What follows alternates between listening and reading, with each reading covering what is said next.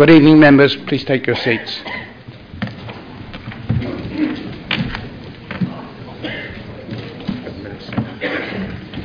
Yep.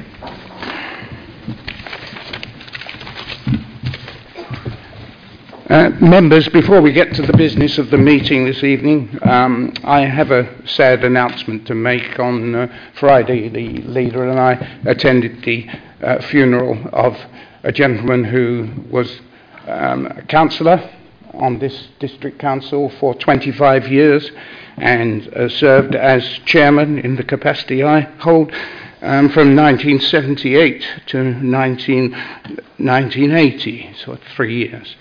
So the name of the person is John Hurwitz, and he gave quite a long period of service to this council. So I would ask you all now to observe, to be standing and to observe a moment's silence in his honour, in his memory. Thank you.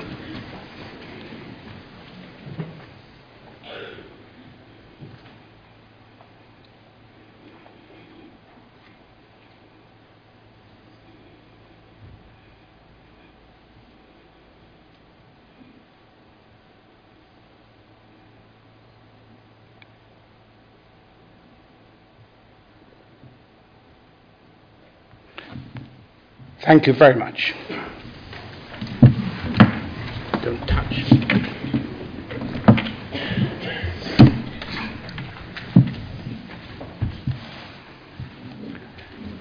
A few announcements to make before we get to the business of the meeting.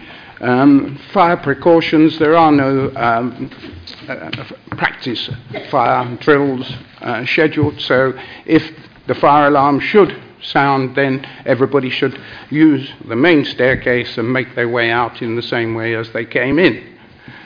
Hopefully that won't be necessary. Something which is very new, and we must draw to the attention of everyone here, is that these proceedings are being broadcast tonight live on the internet for the first time, to my knowledge, and so but everyone who is speaking here tonight should be aware of this. I think the only other general announcement I need to make is to ask that members of the public, whatever the temptation, we would be very grateful if they would refrain from interrupting the proceedings, as we are used not to having interruptions during the meeting. Thank you. We have 7 speakers tonight from the public, and the first public speaker we have is Joanne Stone. If you'd like to come to the table there. Would you press the control on? Thank you. Good evening. I'm Joanne Stone and I live in Saffron Walden. Tonight I hope to raise your awareness of air pollution. Why? Because air pollution causes 29,000 deaths in the UK every year. That's one person every 20 minutes. Because it kills more people than alcohol and obesity combined. Because you're 16 times more likely to die from it than on the roads, and because it affects children and the infirm the most. That's why the EU want to fine us. So why is this important to you, the members of UDC? Because Saffron Walden has had several junctions above the legal limits of nitrogen dioxide, NO2, since 2007. And while NO2 is a pollutant itself, very importantly, it's also a marker for others. The World Health Organization is clear. Where these levels of NO2 exist, dangerous levels of other toxic pollutants, including ultrafine particles, carbon monoxide, and ground-level ozone, will be present. And Public Health England has told Uttlesford that there are no safe levels for ultrafine particles. So, for 7 years, UDC has had a responsibility, indeed an obligation, to reduce these levels of pollution. 5 years ago, UDC's aim was to reduce them as soon as possible. Yet levels in Saffron Walden's AQMA have remained stubbornly above the limit. The action plan simply hasn't worked. That's the current situation, and what about the future? First, the challenge is about to become harder still. There are several large approved developments in town still to be completed, so air pollution will worsen. The developers' own reports prove this. Secondly, the plan you're considering tonight must raise pollution levels even further because it increases traffic in the AQMA. And traffic is the primary contributor to pollution in towns, according to both the Department of the Environment and Essex. The Air Quality Assessment commissioned for the plan confirms that the town will still be above legal limits in 2018, and it cannot reassure you about 2026, even with new lower emission engines accounted for. The updated highways impact assessment shows why. The junction capacity in town will be worse with this plan in place. Even with mitigation, 5 junctions will be above capacity in 2031, where there was only 1 in 2012. Mitigation just moves the new traffic and its pollution around the town, often to busy pedestrian school routes. Yet despite this compelling evidence, Mr. Harborough writes, we believe that these housing developments in Saffron Walden are consistent with achieving air quality objectives. In other words, he says you will be able to revoke the AQMA while implementing this plan. Something doesn't add up. Please consider carefully how Saffron Walden could live healthily if these illegal levels of pollution continue for years to come. Because if you ratify this plan, that is what you will be choosing. Thank you very much for your time. Thank you, Mr. Spoon. Our second speaker is Mr. Dan Starr.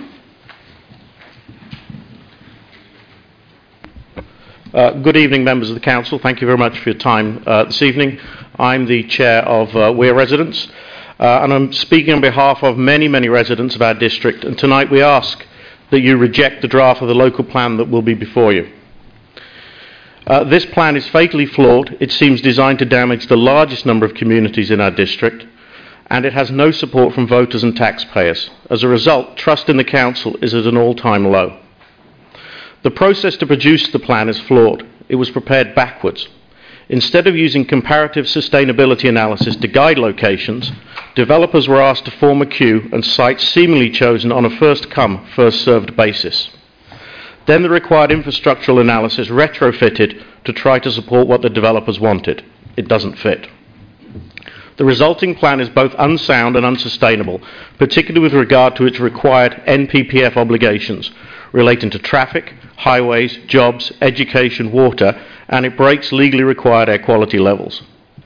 UDC can't point the finger at other authorities for this. UDC is required by the law to take account of these issues in the formation of the plan. Additionally, the foundation on which the plan is built is incorrect.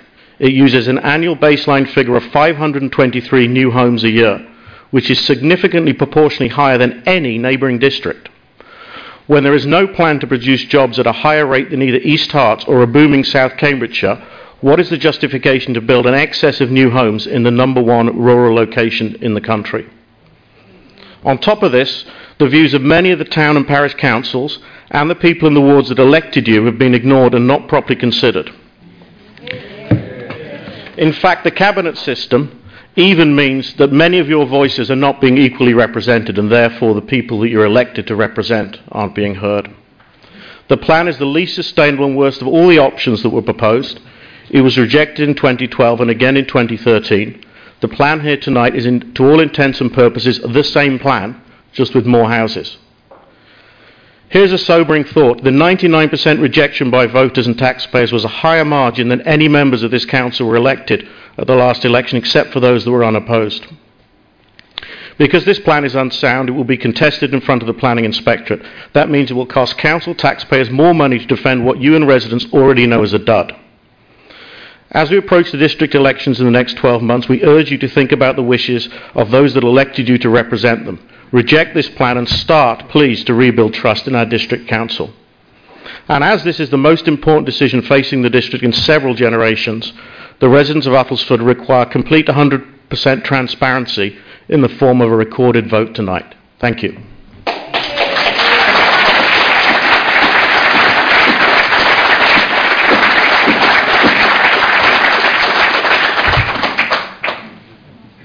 Can I draw your attention to the fact that it is this sort of applause which is going to make this a very long evening? So can I ask you to... Can I ask you to restrain your enthusiasm and listen to what the speakers have to say without taking up... I'm hearing shouting, and I don't really want to hear that, because if that happens, and the person concerned will be asked to leave the chamber, and if they don't leave the chamber, then the sitting will be suspended. So, and know exactly what you are doing if you're going to start interrupting proceedings. Thank you very much. Carry on, please, sir. Mr. MacDonald. My name is Ken MacDonald. I've been a resident of Stansted Mount Fitchett for some 30 years. I'm greatly saddened by the proposal before this council to significantly alter the special characteristics that make Uttlesford one of the best places to live. I wish to raise two questions in connection with the proposed local plan. Firstly, could the council please confirm that the overall housing target has not been set by central government, and that responsibility for setting the target actually rests with this council? That's the first question. My second question, given the district's special character and given the apparent desire of its residents and indeed this council to preserve that special character, will this council now either, firstly, refer back the housing target to the council's officers with a request that they present the council with alternative options, including an explanation of how nearby districts, East Herts, South Cambridgeshire and Malden, arrived at their targets, not adopting the highest projection by Edge Analytics as has Uttlesford, and in particular addressing my specific consultation submission that the target has been founded on an unrepresentative short-term base that was distorted by exceptional one-off population growth associated with airport-related housing. And I'm asking if the council can either do that, or if you do not refer back to the officers, then would you please explain why you've adopted this inflated housing target? Thank you, Mr. MacDonald. The two questions which Mr. MacDonald has put will be answered by Cabinet Member Mrs. Susan Barker. Chairman, would you like me to answer them now or later on? I mean, after the speakers? I think now would be appropriate. Excuse me, I've left my notes over here.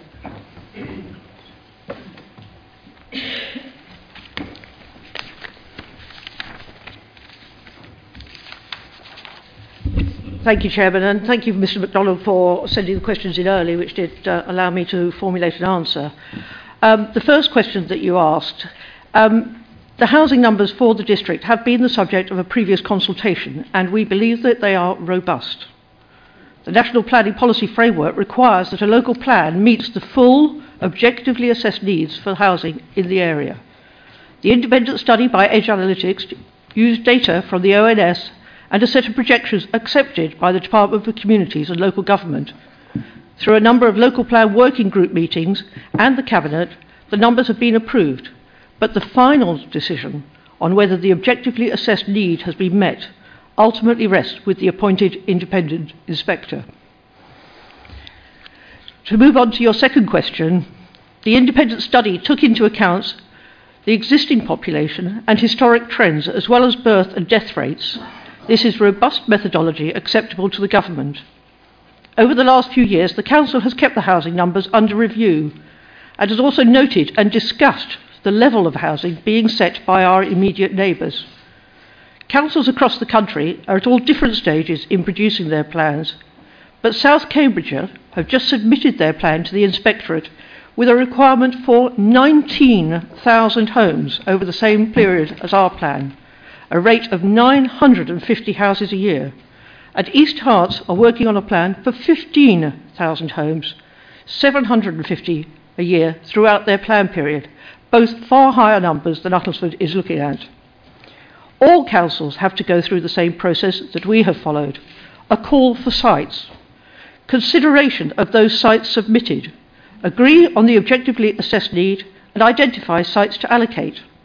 This has not been easy for the members who've attended these working group meetings, but it has been very time-consuming. Many members in this chamber, including myself, would prefer to see lower levels of growth, But we do have to take on board clear government guidance and experience gained from other local plan examinations around the country to ensure that the plan that we submit for examination is as robust as possible. The housing figures in the local plan are not inflated, but are considered to be a robust assessment of our objectively assessed need, which is the test that the inspector will apply. We will not be referring this plan back to Cabinet. Thank you, Chairman. Thank you, Councillor Barker. Mr MacDonald, you've heard the reply to your questions. Do you have anything further you wish to say? I guess the only thing I have to say is to repeat my request that my proposals are seriously considered, particularly bearing in account the fact that each of the three districts that I've cited, East Herts, South Cambridgeshire and Malden, did not choose the highest number that came out in Edge Analytics range of options. They chose something lower than the highest, whereas I understand Uttlesford has chosen the highest growth option that was presented by Edge Analytics. Thank you very much, Mr MacDonald. Thank you. The fourth speaker on our list is Mrs. Barbara Hughes.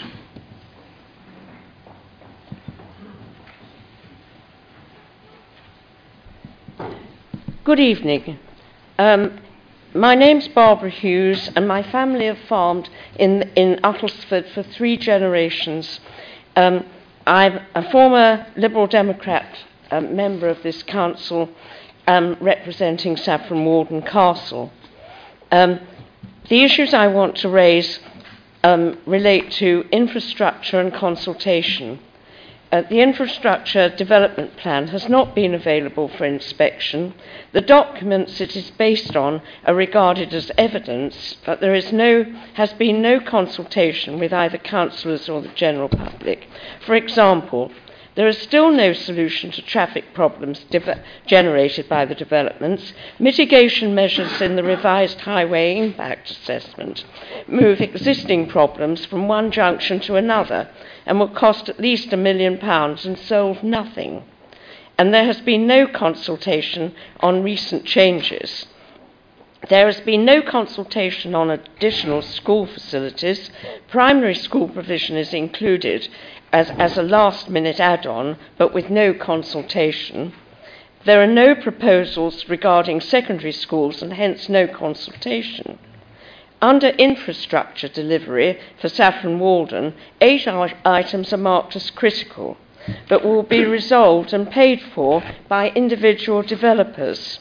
Lack of overview will lead to confusion and contradiction. And every site allocation policy in Saffron Walden still requires a transport assessment, air quality assessment, approved drainage strategy, and flood risk assessment. The District Council is abdicating its responsibility, and there is no overview on cumulative impacts. The necessary infrastructure should be properly planned, costed, and consulted before the local plan is adopted. The BNP Paribas site's viability assessment shows that the main housing site in Saffron Walden is only marginally viable. Additional infrastructure requirements will make it even less viable. The costs of the proposed link road and the possible compulsory purchase are not included. And there's a real risk that the infrastructure needed, but not yet planned, consulted on or costed, will be so expensive that Saffron Walden will not get the affordable housing that local people need, and the town will be left in a very much worse situation than in every other respect. We need to build houses, particularly affordable homes for the young people in this area. But to pick unsuitable sites just because they happen to be available is a crass misjudgment. Failure to provide evidence to support the housing allocations and failure to consult with the local community means the plan risks being found unsound and Saffron Walden risks uncontrolled development. Thank you. Thank you, Mrs. Hughes. Could we have Mr. Simon Lee next, please?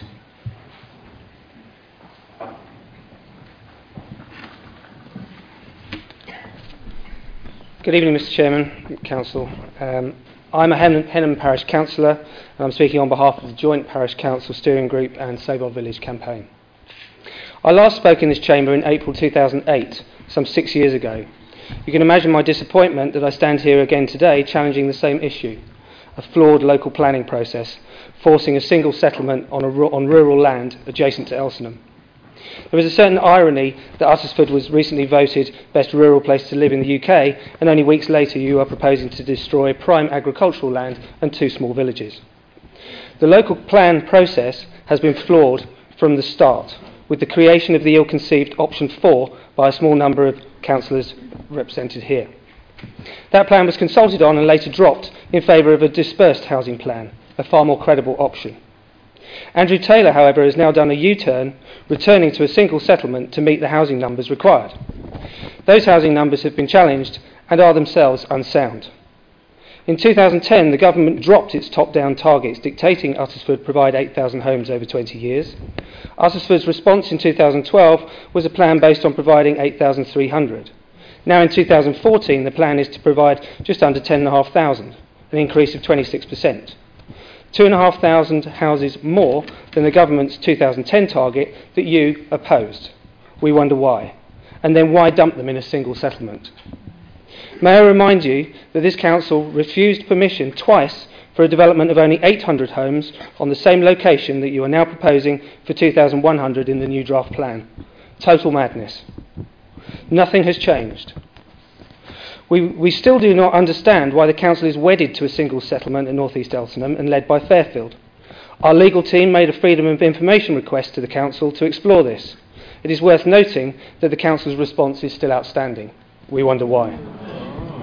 I put to you, this latest local plan is unsound and ill-conceived, ignores the wishes of thousands of residents whose views have been registered via numerous consultations over the years, and is a bolt-on to the existing plan. This council is in disarray as it embarks on another local plan consultation that will offer the same responses.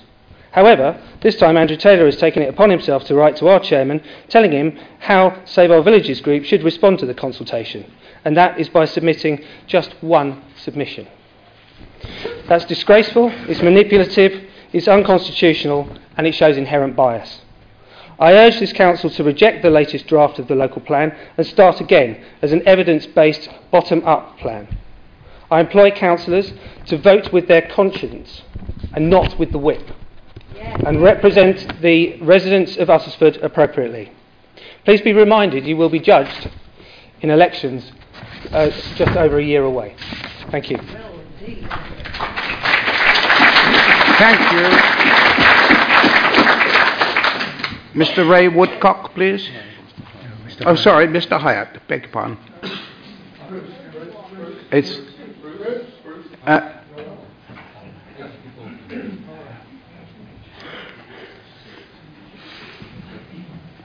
apologies, Mr. Hyatt. I got you out of order. Good evening. My name is Bruce Hyatt. I've been living Audley Road for 28 years. Just on this subject tonight, I have written personal letters to to the Chief Executive, John Mitchell, and to the Head of Planning, Appeal Control, Andrew Taylor. I feel a bit as though I may be a voice crying in the wilderness on this, but nevertheless, I really do want to make this point about a bypass. I feel we badly need a bypass if all this housing is going ahead, and not just a little bit of a bypass, but a big, nice, big, significant bypass. And this means a bypass of national importance. Because what I'm proposing goes beyond the resources of a local council. The bottom line is this: I just get the impression, I don't know whether you do, and I'm not quite sure, in a sense, whether I've got this right, this balance between central government and the local governments. But, all right, okay, thanks. I've got a hearing problem myself, so I want to make sure everybody could hear me. I can't help feeling that the general attitude of the government to meeting the housing problem of the country, I feel that Downing Street doesn't have an inkling of quite how unreasonable and how destructive their order for X number of houses here is. Here we have our beautiful town, at the moment basking in an accolade of being at the centre of a really choice rural area, but we're threatened by a desperate threat if there are too many people going to use too few roads, all squashed together. So can we stick this? What I'm proposing, whether you go along with this or not, is to break into the M11. Yes, I'm saying that, to break into the M11. So that's why I'm saying this is a national thing and not just a local thing. And have a new junction, let's call it number 8A, between Quendon and Newport, and then have a dual carriageway road striding right over the countryside, over the Debden roads, the Thaxted roads be 184, and then somehow round the back of Shah Hill and Tesco, over the Radwinter Road, over the Ashton Road, and then ending up round Ridgeons. Now, is this crazy to ask for a thing like that? But I must say, with all due respect to John Lodge, it was with the greatest reluctance in the sense that I proposed this because he has said to me in personal conversation that he is wanting a bypass coming into Sparrows End Hill. Okay, that of course will give a lot of alleviation of the middle of the town. Mr. Hyatt, can I ask you to wind up now? You have exceeded your allotted time, but do wind up if you would, please. Okay. So what I'm saying is, if we can have a big bypass coming virtually from Quendon right up, that will cut out Saffron Walden, that will cut out Newport, and I'm saying this is of national, not local importance. Therefore, can Downing Street be made to understand that we need some national money to do that? Thank you. Thank you very much, Mr. Hyatt. And our last speaker is Mr. Ray Woodcock.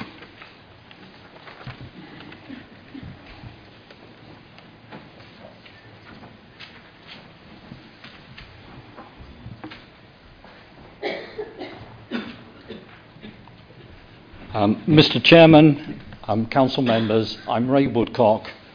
My home is in Stansted Mount Fitchett, and I am a community member of Uttlesford. I'm quite concerned with this so-called local plan. I will start by referring to a report commissioned by Bishop Stortford Town Council. Total population in England increased by 7.3%. I've got all the facts, if you want to see them, they're in here. The population of Bishop Stortford increased by 6.6%. The population in Stansted Mount Fitchett increased by 22.7%. Again, the figures are here. The data, 2001 census and 2011 census. The data, as I've said, is from the two census. Stansted has not yet been able to simulate this massive increase of 22.7%. There has been one infrastructure improvement, and what do I mean by infrastructure? Our road system is unchanged. Our primary schools cannot cope. There's a new primary school. It was only open for 3 months, and then it was unable to handle the children that needed it. Our health centre have not the resources compared with smaller villages in Uttlesford, and our highways are inadequate. They were designed over 100 years ago. It is not possible to increase their capacity unless many dwellings are demolished. But maybe that's part of your plan. Essex County Council data and that's Essex County Council Highways data, it shows very, very clearly that the B1383 carries over 16,300 vehicles in a 16-hour weekday period. The single-track B1051, and everybody from Elsham and Henham knows that very well. It's the notorious Grove Hill. It carries over 4,800 vehicles, again, in the 16-hour weekday period. At times, these roads are gridlocked, resulting in traffic delays and high pollution. And you've heard a lot about pollution already this evening. But this doesn't seem to matter to you guys. And it's absolutely appalling that you don't listen to these facts. All need to open your eyes and your minds to the consequences of the new town of Helsenham. Our roads cannot handle more traffic, and dangerous air pollution will increase. I don't like to use the term climate change. It seems to generate too much irrational comment, but it is accepted that our climate is increasingly experiencing extremes of weather. What this will bring is already happening. Major local flooding. Lower Street in Stansted, it doesn't flood anymore. That was something that happened 20 years ago. You should have seen what happened just a few months ago. Mr. Woodcock, would you please begin to wind up? You've exceeded your 3 minutes. Another 2 sentences, Mr. Chairman. Thank you. Flooding. Some parts of the world are inhabitable. Food cannot be grown in other parts, and people are starving. Oil is becoming more difficult to extract, forcing up prices of all products, including food. We desperately need to keep the arable land we now have to feed our population and become less dependent upon imported food. Please, district councillors, put aside your political point scoring, and you must rethink this local plan for the long-term benefit of us and our children. This is not a sustainable plan. Thank you, Mr. Chairman. Thank you, Mr. Woodcock.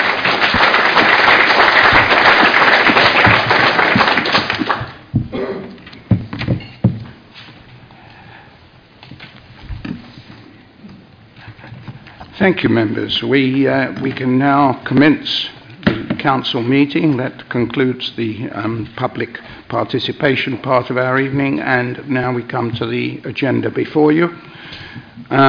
Before we start, we have apologies for absence and declarations of interest. The apologies I have are for Councillor Kant, Councillor Artus, Councillor Asker, Councillor Loughlin, and Councillor Sadler.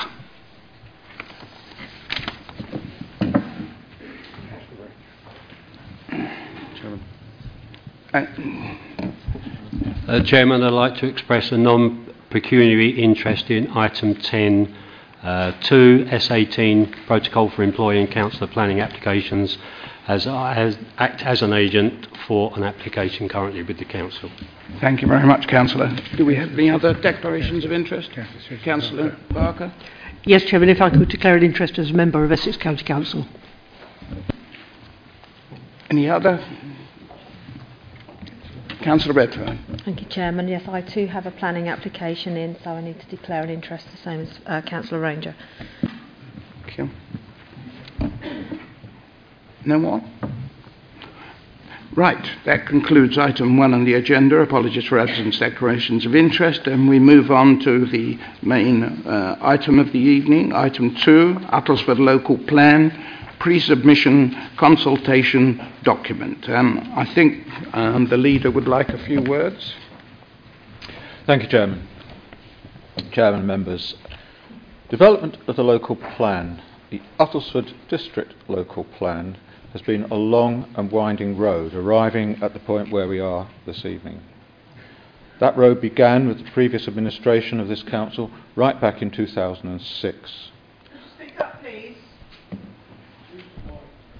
Along the way, the signposts have been moved by both the Labour government and the coalition government many times. Those changes and the challenges they brought to local authorities have been debated on a number of occasions, and I don't propose to go over them again this evening, except to say the result has been that district and borough councils, the length and breadth of the land, still not having an adopted plan in place. However, we are now on the threshold of the submission of our plan. But before Councillor Barker speaks on her report, Mr Taylor, Assistant Director of Planning and Building Control, will outline to you where we are in the process, in the local plan process, and the next steps in that process. Thank you, Chairman. Mr Taylor. Thank you, Chairman. Just a couple of slides to take you through, as the leader said, just outline the process where we are and the process going forward. So to start with, in terms of the reasons for a local plan, obviously it sets the framework for development within the district. At the top level of national government, we have the National Planning Policy Framework, and the local plan interprets that at a local level, setting that in a local context. It sets policies for planning applications to be considered against. The vast majority of applications we have are dealt with by officers or through the planning committee and are assessed against these planning policies. The plan does obviously allocate land for housing, employment, open space, education and a whole host of other purposes. When it's adopted, the allocated sites form part of the 5-year land supply. Before the adoption, they don't form part of that.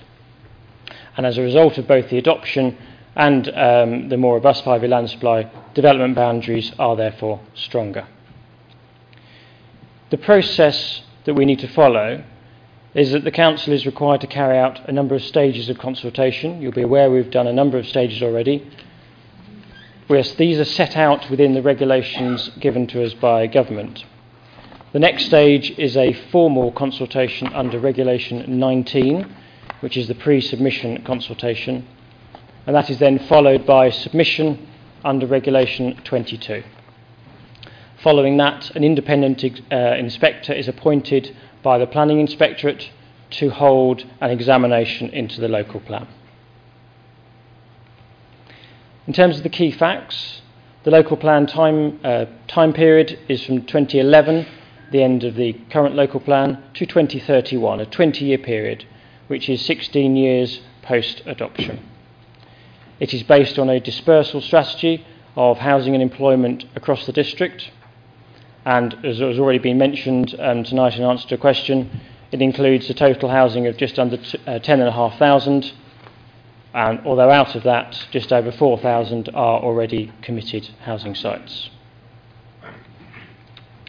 The next steps going forward from today would be a pre-submission consultation, minimum of 6 weeks consultation during April and June this year, considering the consultation responses received, and then following that a submission in July 2014. After that, the timetable is governed by the Planning Inspectorate, but the expectation is that the examination will be in the autumn of 2014, likely in October, with the adoption of the plan in spring 2015, following any recommendations by the inspector. So, Chairman, that's a brief run-through of the process going forward for the local plan. Thank you very much indeed. We hope that will be of help to everyone. In that case, can I ask Councillor Susan Barker to take us through the Uttlesford Local Plan pre-submission consultation document. Thank you, Chairman. Chairman, thank you very much to the speakers this evening who've come along and spoken so well about things they feel passionate about. I think it's very important that there is a place for people to speak and get their points across. And thank you as well to Mr. Taylor for his presentation. This evening, I am asking members to endorse the pre-submission local plan as sound and to agree it as the basis of the pre-submission Regulation 19 consultation, which will take place for a minimum of 6 weeks from April to June this year. The detailed recommendations are set out in paragraphs A and B of your tabled paper. Chairman, we have been working on this new plan for many years, and there have been a number of public consultations. The most recent consultation ended in January this year. This last consultation identified new additional sites in Great Dunmow, in Elsenham and in Saffron Walden, required to deliver new market and affordable homes at a rate of 523 a year throughout the plan period. The local plan working group, open to all elected members, has met on many occasions and considered individual studies and strategies, from employment growth to airport parking, conservation areas and sports facilities, as well as the Essex Highway study. The strategic and development management policies in the plan that have been developed as a result are there to be used by officers and the planning committee in determining applications. The local plan working group has, of course, also considered the housing need for the district, the sizes and types of housing needed for Uttlesford residents present and future, through the strategic housing market assessment work. Locations where this housing could be accommodated have been assessed through the Strategic Housing Land Availability Assessment, or SHLAR. The SHLAR identifies all sites put forward by landowners and developers for housing and employment use, and each of these sites has been assessed for sustainability, suitability and deliverability. It is from this assessment and these sites that the sites identified in the pre-submission plan have been selected. Unfortunately, Uttlesford has very little brownfield land that has not already been developed, and so the majority of the new sites will by necessity be on greenfield sites, although we are avoiding green belt sites. Appendix 2 of the plan sets out in detail the infrastructure needs that have been identified to ensure that new sites are sustainable. These range from highways improvements to education facilities, health facilities, local community facilities, open space and upgrades to sewage works.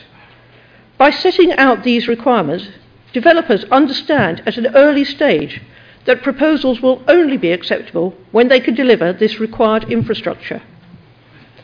Consultation responses received by the Council were considered by the Local Plan Working Group in October last year, and further responses in February this year, and as a result of comments from the public, some changes have been made.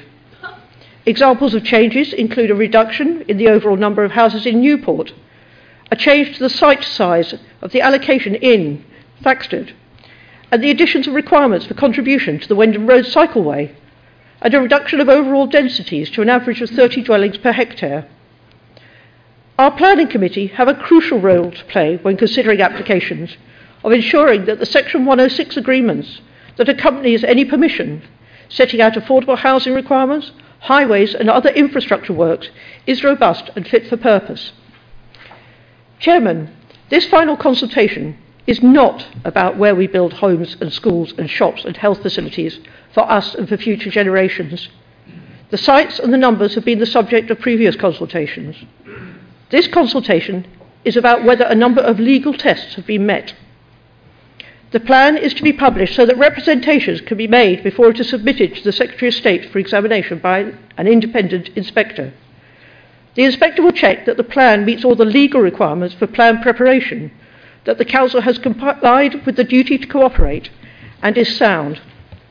The tests for soundness of the plan are that it has been positively prepared and is meeting the objectively assessed need for development, that it is justified in that it is the most appropriate strategy when considered against alternatives, that it is effective in that it can be delivered over the plan period, and that it is consistent with the National Planning Policy Framework. Chairman, I have lived in Uttlesford for 25 years, and like many people here tonight, wish to see all that is good about Uttlesford preserved. The best way to do this is to have a plan in place, with policies to protect and enhance our district wherever we can, and to define where development will occur. I would like to move the recommendations, Chairman, and am happy to answer any questions. Thank you, Councillor Barker. Do we have a seconder for the motion? Councillor Rose. Thank you. Who wishes to speak to? Councillor Eastham, I think, is spotted first. Thank you, Mr. Chairman. The question comes after the preamble.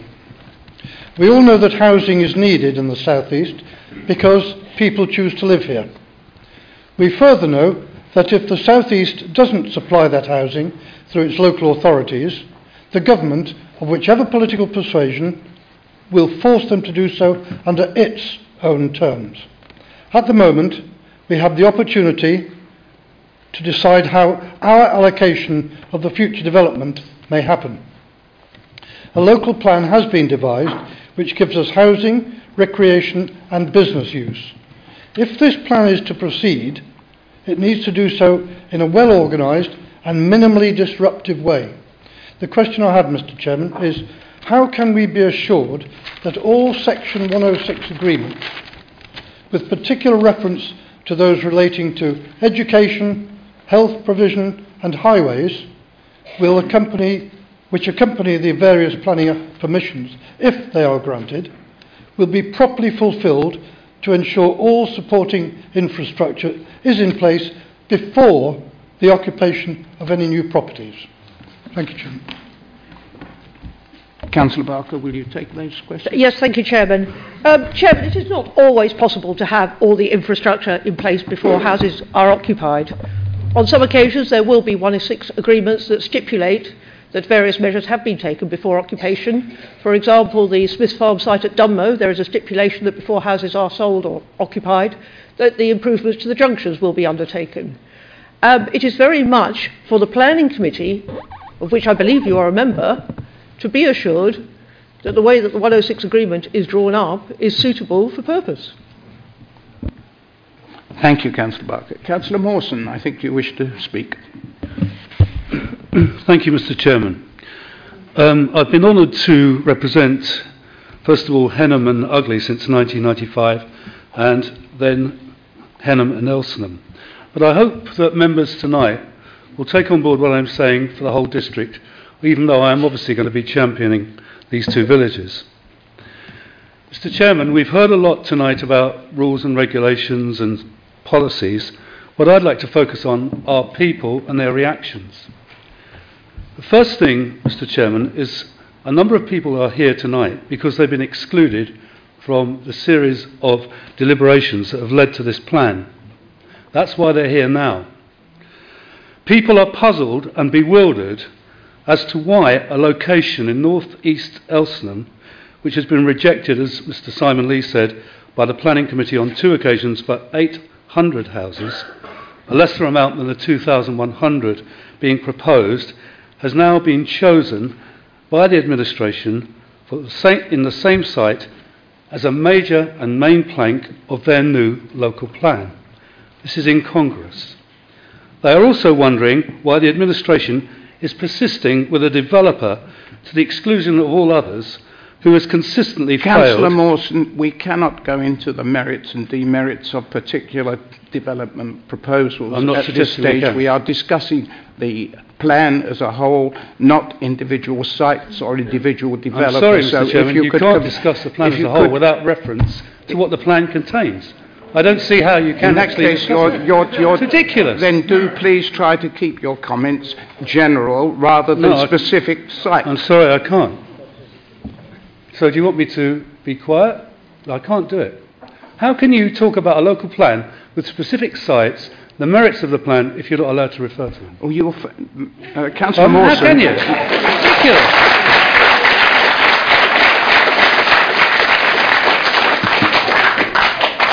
Would you like this meeting suspended? Because this is typical, Mr. Chairman, of debate being curtailed. And we'll hold the meeting without the public present, if you wish, if you would prefer it. Won't be a meeting because no one will be allowed to speak. Chairman, allowed to continue or not? Chairman, I wonder if I could just help. I think the way forward, Councillor Mawson clearly prepared something for us to hear, and I think we should hear it. Members do have to take a decision in the round, however, so Council is probably the easiest way forward. I agree with that, but I don't see how you can make a case without reference to specific cases. And in fact, the case I'm going to make about the stupidity of choosing North East Elsenham relates to the credibility of this council in producing a plan which is flawed on the basis of that location, and how members can actually approve something which has been deeply flawed. So I have to make the case for that in order to make the case for opposing the plan. So why people here want to hear things. They want to know why a developer who has consistently failed to substantiate their case for development in North East Elsenham has been continually approved by this council as their main developer, to the exclusion of everyone else. When Caroline Flint came here in 2008, the then housing minister, when we were looking at the site of Elsenham as an eco-town, a question was asked about how the developer Fairfield were going to facilitate 60% employment in the actual new site, thus preventing transport around the site. The representative from Fairfield could not give me one name of one employer that was going to come to Elsenham. 60% of people were going to be employed in Elsenham. They couldn't give me the name of one employer. How and why should we believe them now? This is the case. It's in their plan now. How do we know this is going to happen? I note this similar claim is being made. Their promises then can't be taken seriously.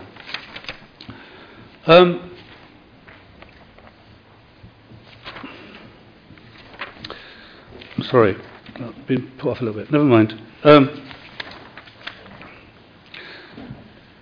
The council are going to be asked to justify this plan when the planning inspectorate comes. And I note from the planning inspectorate documents that they say for approval of a plan, it has to be, first of all, based on sound planning decisions. This plan is not based on sound planning decisions. For example, the site in Elsenham was never approved or recommended by officers. It was recommended by a particular councillor in the council here. It was turned down as a Labour eco-town proposal.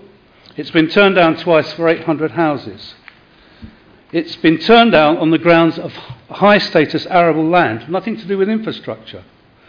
That doesn't change 800 houses to 2,100. It's arable land. How can you therefore have it on planning grounds as your main basis for a local plan? You can't. Secondly, the statement says that all deliberations must be inclusive. The LDF in this council, since the plan started, has never been open to the public, as it is in the two neighbouring Conservative authorities. No LDF minutes were given to the scrutiny committee in November when they had to look at the veracity of the plan, and yet the scrutiny meeting had taken place. We had the minutes of the cabinet, but not the LDF meeting that actually preceded it. And the reason for that, I guess, is that it was a very narrow decision to endorse this plan. It was 7-4, but when you consider that 4 members of the cabinet were members of that local development framework, you take them out of the equation, 3-3 is not a massive endorsement of this plan. I also noted that earlier this week we were told by the council press officer that we were going to be able to listen to the deliberations of the local development framework on the 31st of March. A little later, we had another email saying that this was not going to be the case. Why? Why has everyone been excluded from the LDF? This is the community of the people, not just the members. Thirdly, the plan must be fair. Well, is it fair? Elsenham, in the last plan, has taken 3 considerably sized developments, which has increased the size of that village by 50%. They are now going to be seen as the major plank of a new local plan with 2,100. That is not fair. Demonstrably not fair. With regard to the wider plan and Saffron Walden and Stansted, I was present in the May 2011 meeting when the plan was revised. I hold my hand up to say that I voted for that in principle, because that's exactly what we were asked to do. When Councillor Rich and Councillor Watson raised questions about Saffron Walden and Stansted, we were told we're voting for a plan in principle. There will be time and development time ready for these people who have their concerns to have them aired and looked at. That has never happened. I therefore urge this council to reject this plan. Thank you.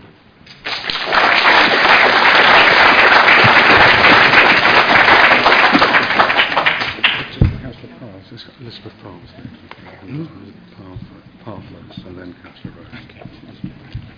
Rose. Councillor Parr. Thank you, Mr. Chairman. Firstly, I'd like to call for a recorded vote on this item.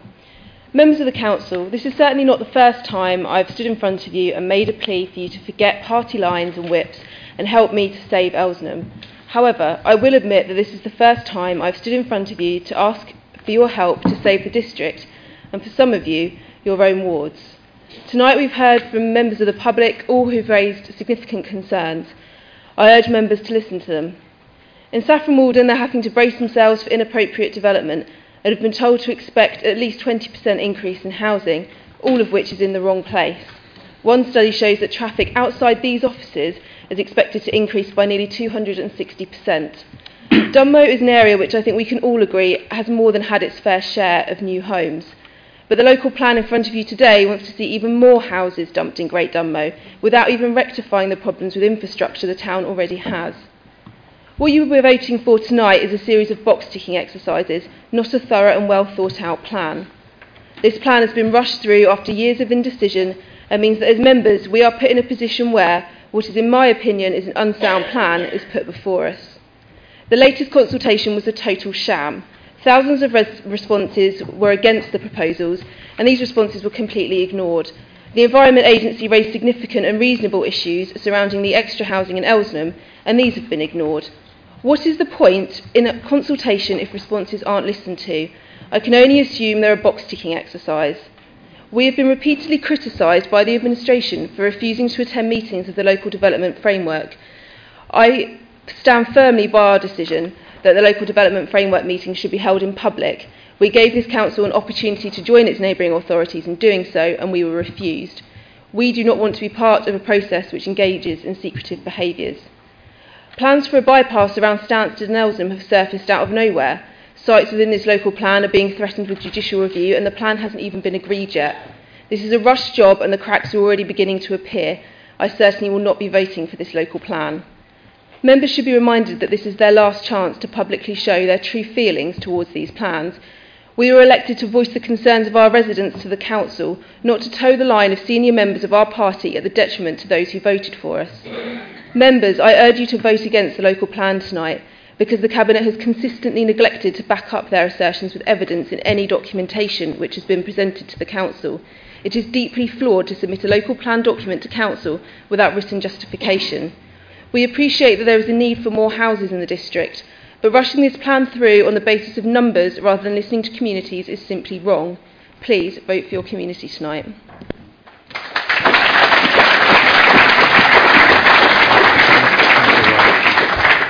Councillor Rose, please. Thank you very much, Chairman. Fair? Really? What about the workers?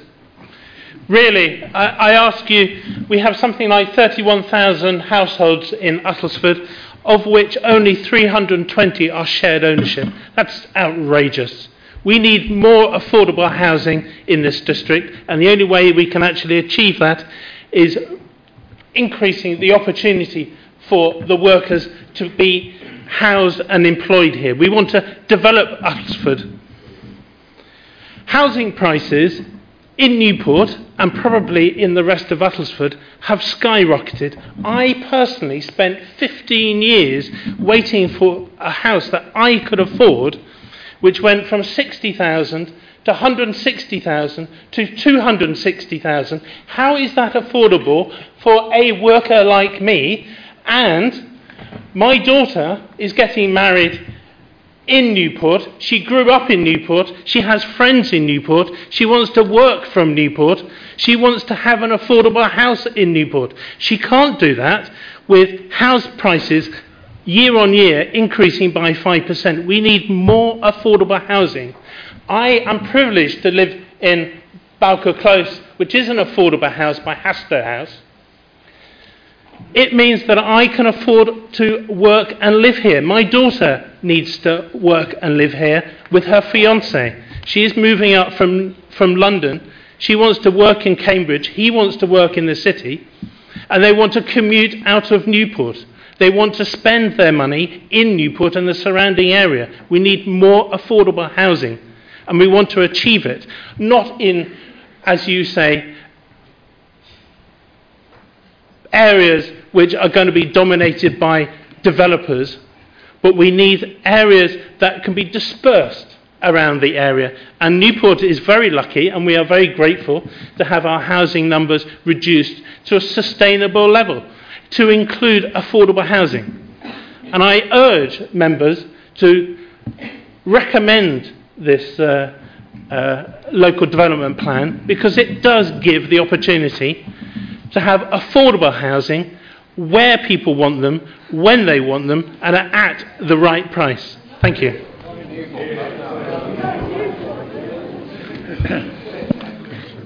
Thank you, Councillor Rose. Next we have Councillor Ranger. Thank you, Chairman. Fellow members, is our plan sound? As we have been advised, that is the question we're here to consider, and following that consideration we must give an answer. To my mind, the plan does everything that it says on the tin it should do. It sets policies, it allocates land for various uses. Within each allocation of land for housing, it states what is... Due to a fault, some of the audio is missing at this point. Hold the LDF meetings in public. If tonight's evidence is anything to go by, no business will ever be done, because sensitive matters... I rest my case. Sensitive matters have... Could you allow the member to speak, please? And if you keep shouting out, I'll ask you to leave the room. I heard you. I picked you out. If you keep on, you'll be asked to leave the chamber. Do you want to leave the chamber? Sandra, just... I'm not insulting. Sensitive matters need to be discussed at LDF level. Sensitive matters that people will not agree with. Now, the housing has to go somewhere, and we can't please everybody all the time. Whoever imagined that is possible is not really concentrating on the issues. Now, I've not been able to get to every LDF meeting, but I do know that every time I've been there, when the group has had to look at a piece of evidence, the underlying theme has been, is the plan sound? Over the 3 years I've been a member of the group, the goalposts have been moved significantly at least twice. Ultimately, when our plan goes for examination, and it will, an inspector will decide whether the plan can be adopted for the district. Therefore, colleagues, we must bear in mind that we answer the question we're after tonight, not for our own particular patch, but for the district. However, there's one aspect of the plan I would like to draw to attention, if I may, Chairman. That is policy, or rather one policy in particular, whereby every new housing development of more than one house must contribute to the provision of affordable housing in the district. Without getting too historical, it is housing associations that provide the vast majority of affordable social housing within the UK. In Uttlesford, we are a special case for two reasons. Firstly, we decided to keep our housing stock when we could have offloaded it. Instead, we partnered with housing associations to service our housing waiting list. Secondly, and again without getting too deeply into the history of the matter, we have the ability now to build council houses again, and we are doing so. If I get the opportunity to attend the housing conference later this year, I will be trumpeting that fact from every available seminar that's there. But we are only building a few. And with an increase in population, I mean, you can look at the census returns if any doubt, more houses are needed, and therefore more affordable social housings are needed. We as a council cannot meet that need without planning for more houses.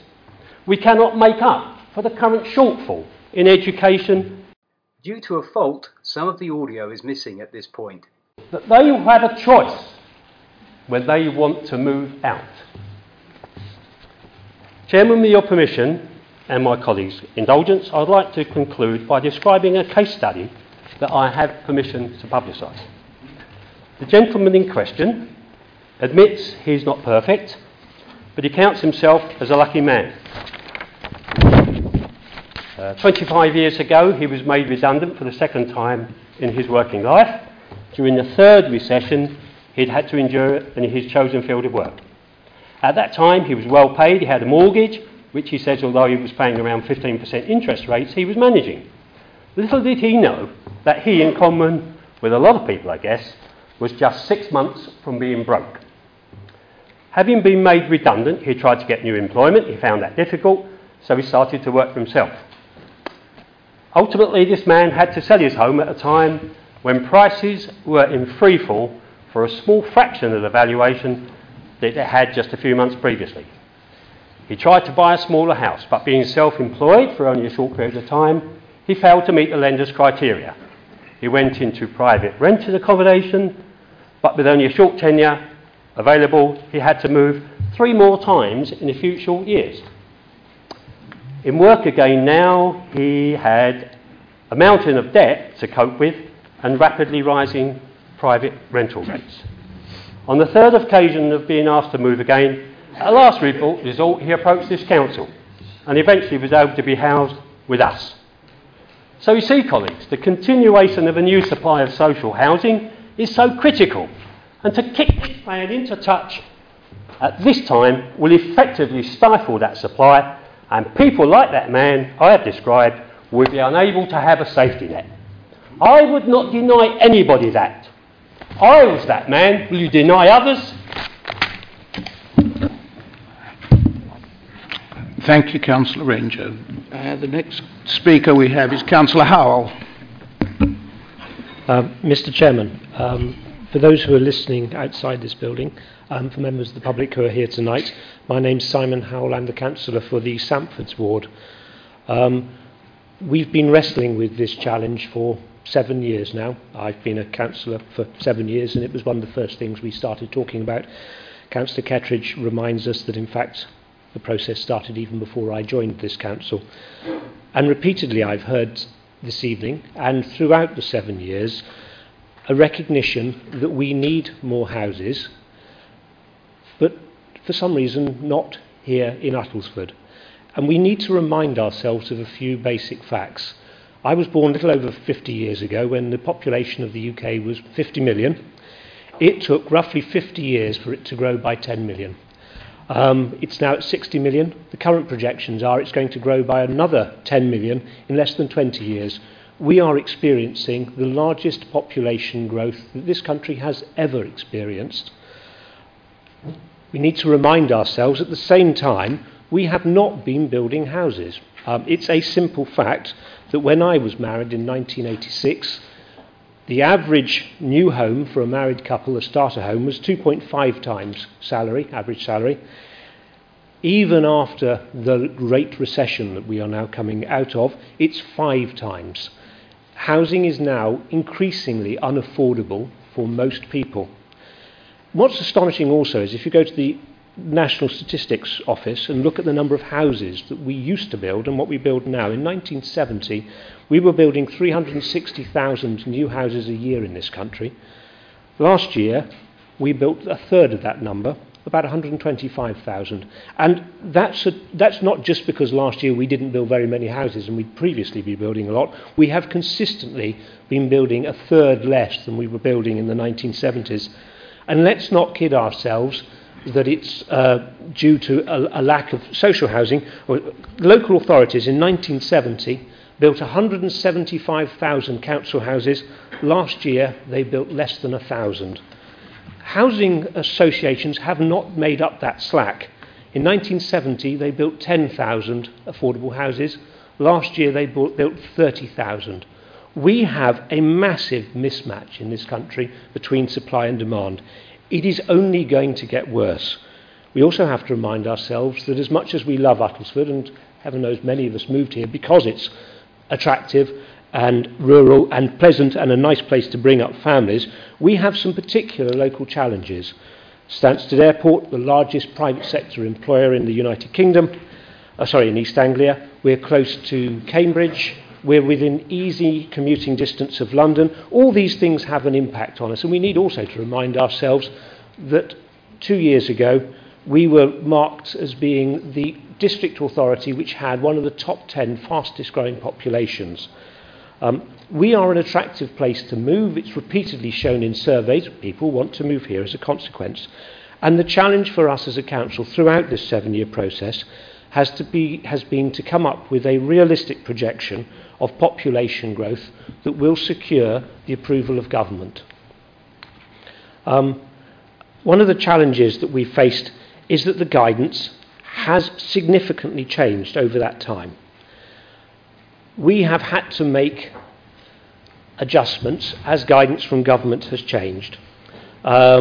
We initially wanted to put in place a single site, and I'll be honest and say that I've been on record of supporting a single site settlement, although at that stage it was significantly smaller.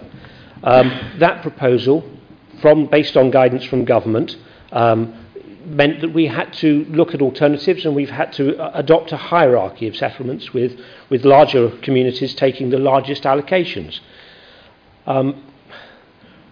The truth is that no matter how much we may like particular locations or find other locations unattractive, the council is only able to consider those sites that have been put forward by their owners or their agents. As I understand it from officers, in addition, the guidance from government has been clear. No matter how much we might think it should be a factor, the absence of infrastructure, whether it be schools or roads, etc., are not a consideration for assessing a site. In the view of government, these come later through Section 106 agreements.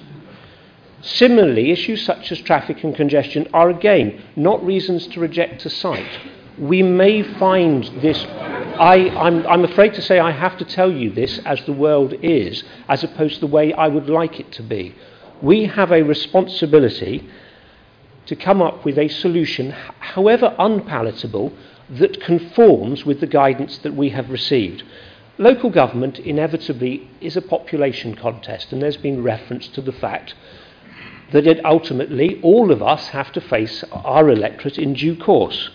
Why would councillors do something that we know is deeply unpopular? We do it because the consequences of not doing it are even worse. And we need to remind ourselves. Sadly, my experience of being a councillor is that often it appears that I make decisions on a range of unpalatable choices. There are no easy solutions to many of these things. But I remind myself I'm not a member of a trade union. I'm not a delegate. I'm not sent here to represent the wishes solely of what people tell me and how I should vote. I'm responsible for weighing up the evidence.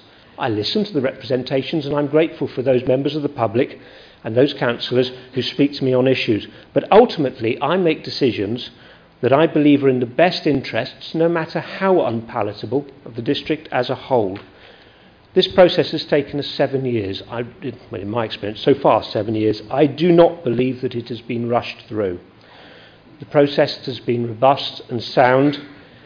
I believe that it meets the legal tests.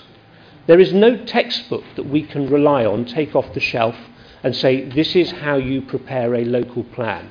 We have had to adjust the arguments as the guidance from government has changed, as governments have changed and they've issued new guidance. Inevitably, it's frustrating. It's frustrating for members of the public. It's unfortunately the world that we do live in. I think we need to remind ourselves of what are the consequences of not adopting the local plan in its current form. We would fall back on one single document, which is the National Planning Policy Framework. And that organisation, or that document, in the hands of a developer, will lead to wholesale development of this district.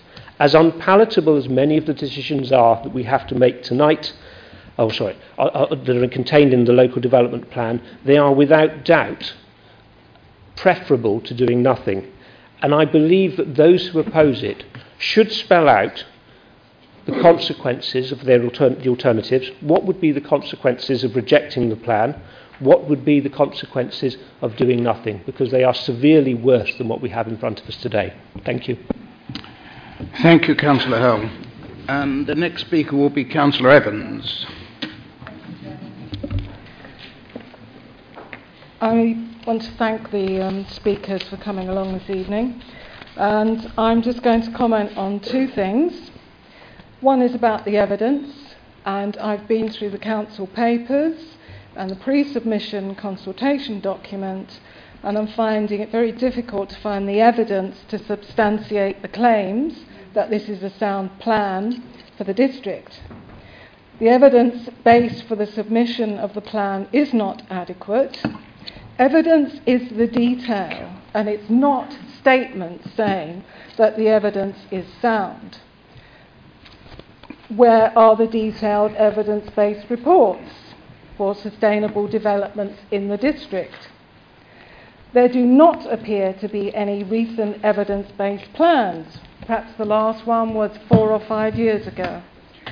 Where's the detailed evidence for infrastructure? And I take on board Councillor Howe's comments about Section 106, but transport routes and infrastructure are frequently ignored. What about the details of cumulative traffic assessments across the district? The infrastructure reports are not sufficiently detailed to assess the impact on residents who are affected by these decisions. And a small example for transport assessment data for the planning application for Elms Farm showed there was a minimal increase of 15 vehicle movements in the weekday per peak hour, and the speed watch assessments and the data showed that that was flawed. There are very few details on infrastructure for houses that are being built across the district.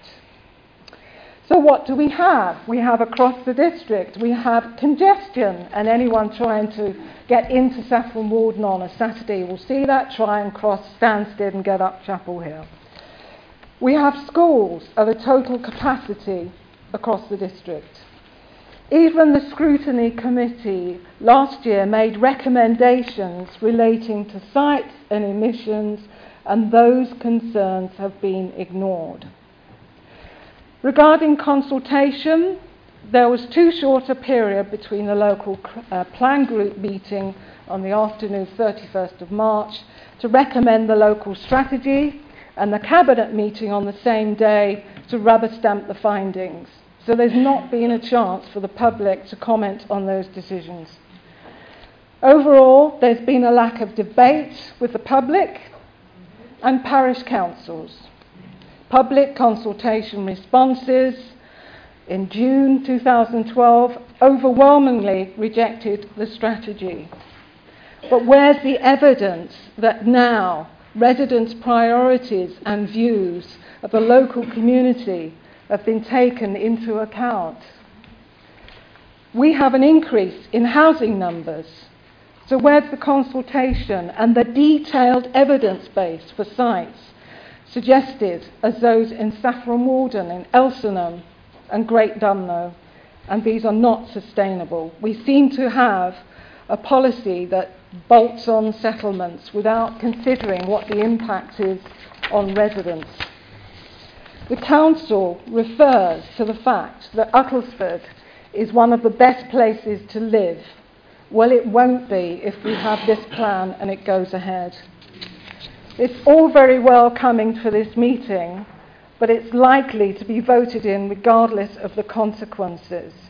It's a bit like meeting with Barclays Bank today, where it seemed to have been a done deal. No one is suggesting that we have no houses. How could we possibly do that? It is the allocation on this plan that is flawed.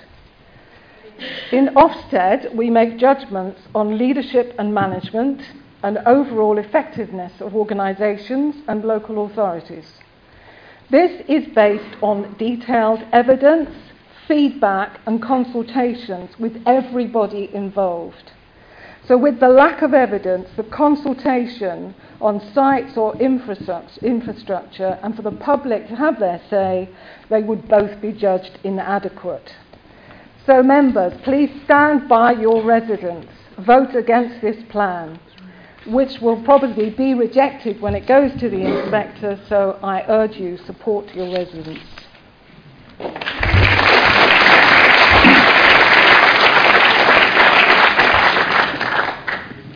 Councillor Mennell, please. Thank you, Chairman. I'd like to say thank you to Councillor Howell for his incredibly thoughtful statement. But it is not in my nature to make party political comments. But I do feel this evening quite incensed. I have listened to my colleagues across the chamber. I have, for the last several years, attended, I think, probably 95% of the LDF meetings. They have decided to absent themselves from those meetings where they could have formulated the discussion and helped in the final decisions. They decided not to attend. I attended. I have no great joy in what we're about to agree to, perhaps, but I do feel it needs to be known that my colleagues across the chamber have not in any way helped this output at all, and they have no right whatsoever to make comments this evening. They've had their chance. They never attended the meetings where they could have helped formulate a sound plan. Thank you, Councillor Mennell. I call on Councillor Lemon, please. Thank you, Chairman. Just a couple of things. We've heard a lot about affordable homes, and we do need affordable homes in Uttlesford, and I think everybody agrees that it's where are we going to put them. But I do, we need affordable homes for people. I don't say workers because I imagine that we're all working people, or most of us have worked most of our lives. So I don't like the word workers, but we do need homes for people. But could somebody tell me what will be the cost of these affordable... Due to a fault, some of the audio is missing at this point. Of which way I'm going to vote. But I would also like to support Councillor Mennell. But I do feel that the Liberal Democrats, by withdrawing from the committee that was discussing all this, they've disenfranchised themselves, and I feel that they've disenfranchised a huge number of the population that don't want to be a Liberal Democrat or a Conservative. They're ordinary people. They don't worry about politics. Their voice hasn't been able to be heard because the Liberal Democrats really withdrew from it. Thank you, Councillor Lemon. The next to speak is Councillor Macman. Thank you very much, Chair. I'll try and make this as brief as possible. First of all, I'd like to stress that as far as I'm concerned, the local plan should not be anything to do with party politics, and it's regrettable that some people are trying to politicise the debate. What I wrote down before I came out was, I'm not prepared to accept bland assertions that everything in the emerging local plan is compliant with all the appropriate legislative requirements and consequently sound.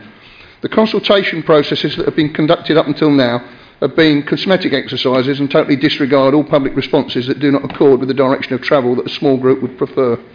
To ignore the inconvenient fact that some 98% of respondents to the first consultation exercise expressed opposition to the emerging plan then rather defeats the purpose of community engagement. Apparently, consultation in this instance requires residents to approve the options laid before them or risk being ignored. The latest round of consultation related to a sudden requirement to add a further 2,700 houses to the plan total.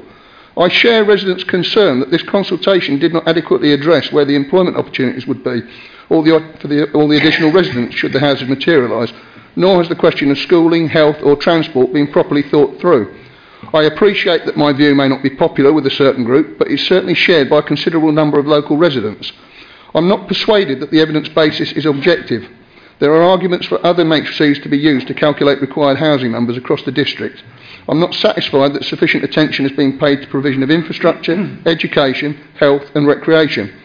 I have been provided with evidence to suggest that the plan fails legal compliance with regard to community involvement in various locations, and as such it would be wholly inappropriate to accept the plan in its current form.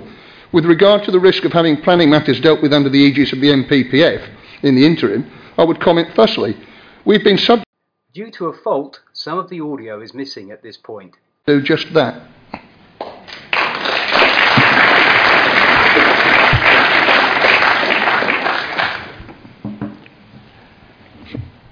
Councillor Knight, next, please.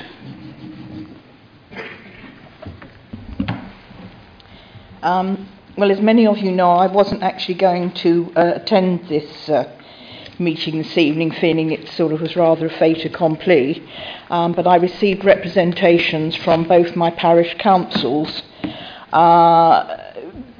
really demanding that I came to express their concern and disagreement with the current plan. I was still reticent to get involved in the conversation, but I have sat here and felt that disrespect by some of the councillors here shown to the members of public are outrageous. I do feel that this should be above politics, and I think that the people that we represent have a right to voice their opinions, and therefore it's made me stand up to be counted, something I didn't actually want to do, but I will. I have always been surprised at the lack of ability for anybody in this council to go back to government and say the South East is full. You know, why it's always got to be here. I'm not of the socks and sandals brigade, as I think is pretty obvious, but there is a world food shortage, and the breadbasket of this country is East Anglia. And we're going to look pretty sick in 10 years' time when we've got concrete all over the arable farm where we need to grow. But that seems to be something people are happy to ignore. I think, please, I had to listen to your fairy story about nonsense, so don't say nonsense to me, you're showing disrespect, just keep quiet.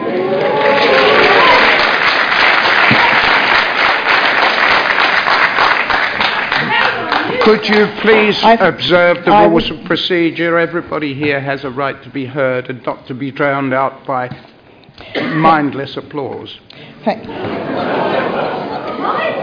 At my age, Mr. Chairman, I'm very happy to be applauded. I have to stand up and be counted on the sense that I was one of the people that initially voted for the single settlement because that was what had been advised by external opinion, but not where it was going to be placed. I have always, and I've not moved from that thing, felt that it should be north of the district, where there was access to Cambridge, where most of the employment was, access to roadways and motorways. I was told that some of the area belonged to South Cambs, and I have never understood why we couldn't work together with South Cambs to provide this sort of area with all the infrastructure that we need to go with it. I'm not happy with the current plan. I don't think there's been enough consultation. Having said that, I do feel for the people that have had to put this plan forward. It's not been an easy task. Nothing has been easy about it. But I do feel strongly that we must listen to the local residents. And if there's time, let's, even if it's the 11th hour, try to look at the whole thing again, and don't keep bringing up the affordable housing. We all know we need affordable housing, and that's something that should continue, oblivious to the main structure and building of houses. And I think most village parish councils are well aware of that and make every effort to accommodate the people with affordable housing in their area. Thank you.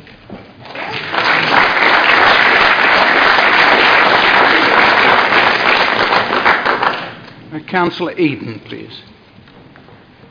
Thank you very much, Mr. Chairman. Perhaps what I'm going to say won't earn me a round of applause, so we might be safe. I really want to start at the top. I got involved in local politics 7 years ago, the same time as Councillor Howe, for broadly the same reasons. And I wanted to have an influence over development, and we used to have a thing called development control, and I thought that meant you control development, but it doesn't actually work that way. The broad point I want to make, though, is we have to, and I'm a conservative and proud of it, and have been for 50 years, and intend to stay that way, and we actually have an issue, which is we have to build more houses, and the way you get the price down is you increase the supply. It is simple as that. You have no choice. There's no other neat tricks. If you want affordable houses, or you want houses that people can buy at a price they can also afford, you have to build more houses. And my criticism of the local plan is that I don't think it meets the government's policy of building towns rather than building, around the edges. You build new towns. Now, I have argued that vigorously through the local development plan process. All those minutes are available to look at. However, you reach a point where the argument isn't won, and I've clearly not won it, and we have a plan before us which we have to judge. And Simon Howell has quite rightly identified we are between a rock and a hard place. It does not work not having a plan. For those of us who've been involved in the local planning process, your worst possible position is to have no plan at all. And the danger we have tonight is if you don't vote for this plan, you don't have a plan.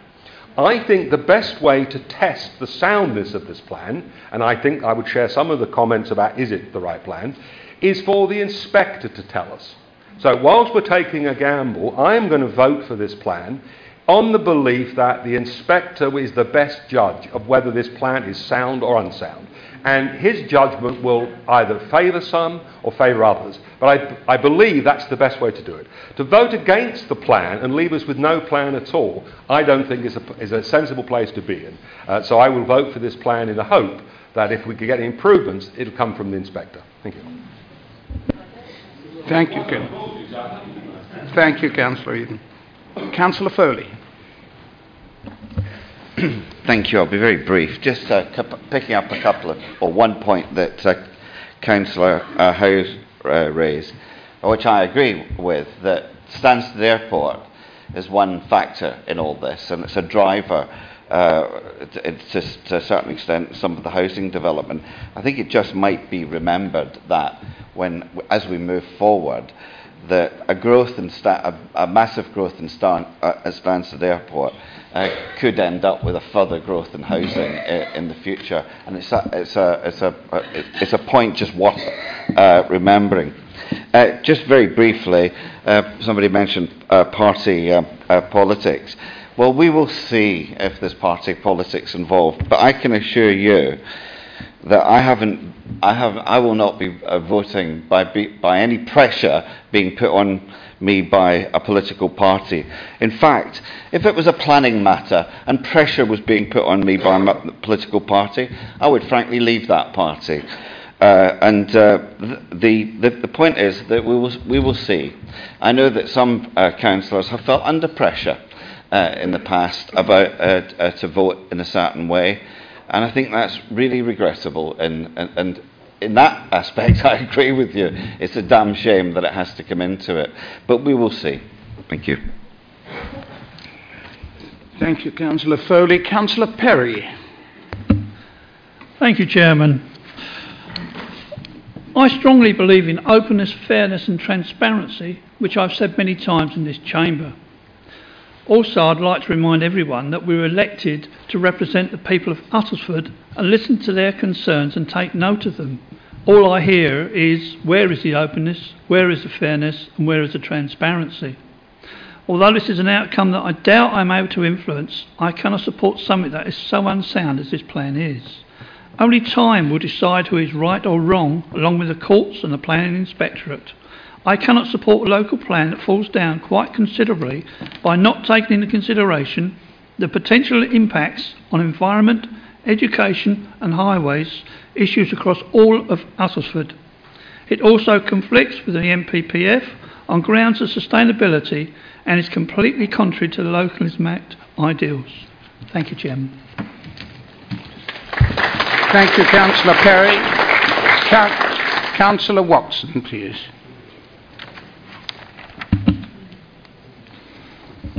Thank you, Mr. Chairman. As we appear to be all making slight declarations before we start, yes, I'm a Conservative.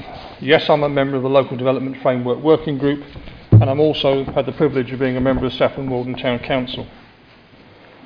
What we're being asked to agree today is that the plan as published is sound and does comply with the National Planning Policy Framework and is therefore sustainable.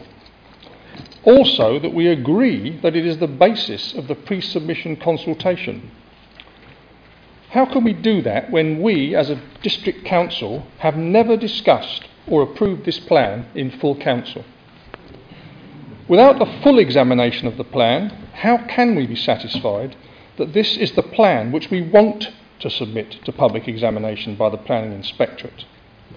I appreciate that there is a slight get-out clause which adds subject to any further changes arising from the consultation. Well, given that we've ignored all previous public consultation comments, how can we even pretend to believe that is going to happen? We must hold the record for the biggest rejection of a local plan in the UK. 99.7% of those who responded to our first consultation rejected it. Those who voted for it wouldn't fill 2/3 of the seats of the councillors in this council chamber. The report suggests that this plan has been prepared with reference to the National Planning Policy Framework. It may well have been, but it certainly doesn't comply with it. It makes the claim of being prepared after extensive public consultation, and that is true.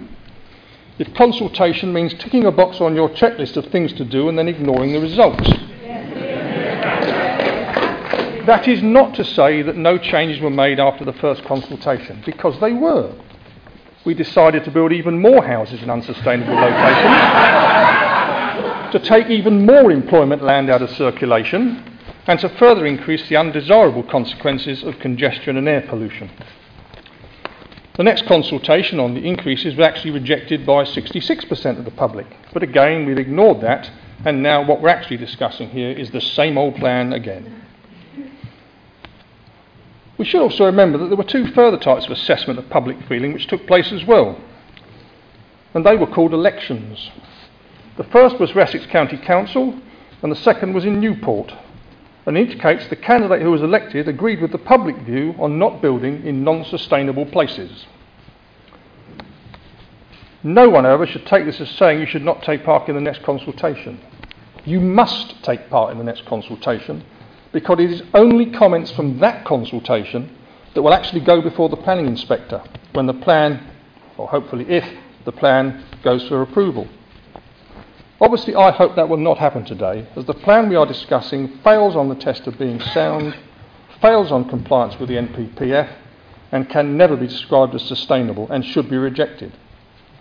If I can be a little bit parochial, building on Saffron Walden's east side does not conform to the requirements of the National Planning Policy Framework, and the comments in paragraph 73 of this report, which we were given, 7.3 of the report relating to Saffron Walden, are absolute nonsense. In claiming building to the east will not have a detrimental effect when it will force all traffic to travel across the town to access services and to commute to work, and nothing is being done to reduce pollution or to prevent traffic congestion. Nothing is being done to reduce the dependence on the motor car, which is a key feature, and in fact building the east will actually guarantee the absolute opposite. I believe the policy of dispersal being inflicted on the two towns, and yes, I will also vote for single settlement. I can't make up my mind where yet, because I wasn't in the council when they made those decisions, but I believe a single settlement, and I believe there's at least 6 different locations it could be on, and that they should be evaluated. But I believe the policy of dispersal being inflicted on the two towns and larger villages guarantees the most harm to the most people in the most places. And I'd say to representatives of Newport, Stansted, Mount Fitchett, Elsenham, Henham, Great Dunmow, Thaxted, Wimbish, Saffron Walden and its surrounding villages, that this plan is not sound, it is not sustainable, and will, if passed today, not end here, because it will be rejected by the people that matter the most, the residents. When they're again ignored, I confidently expect the appearance before the planning inspector will be a prolonged and expensive procedure, as towns, parishes and residents present their objections to this plan, and this council is forced to try and justify what it has done. But in the meanwhile, I expect more developers will be invited to put in applications for the planned sites. That's the plan we haven't approved. And those who do will receive recommendations for acceptance by our officers. That's the plan by stealth and without any regard for the views of the current residents of Uttlesford, and could well be what this council is remembered for. I would ask all my fellow councillors to accept we have this hopelessly wrong, morally, legally, and with absolutely no public mandate. And if I can just take time to refer to a planning practice guidance document which was issued on the 6th of March this year by Nick Bowles from the Department of Communities and Local Government, which states, "The coalition government is committed to reforming the planning system to make it simpler, clearer and easier for people to use, allowing local communities to shape where development should and should not go. Planning should not be the exclusive preserve of lawyers, developers or town hall officials. We are also committed to ensuring that the countryside and environmental protections continue to be safeguarded and devolving power down not just to local councils but also down to neighbourhoods and local residents. This is a Conservative controlled council, and that is the latest advice we have from a Conservative minister, and we should be wholeheartedly following it and not ignoring it. So I'm left with 3 questions that I have to answer tonight. Do I believe this plan is sound? I do not. Do I agree that the document as proposed should be submitted to the planning inspector? I cannot. Am I prepared to ignore the views of the residents of Saffron Walden and other Nutfield residents? And the answer to that is I will not. I will be voting against this proposal.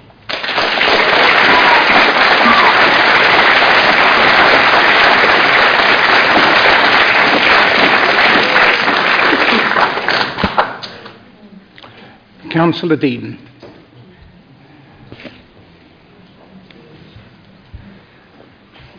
Thank you, Mr. Chairman. Excuse me.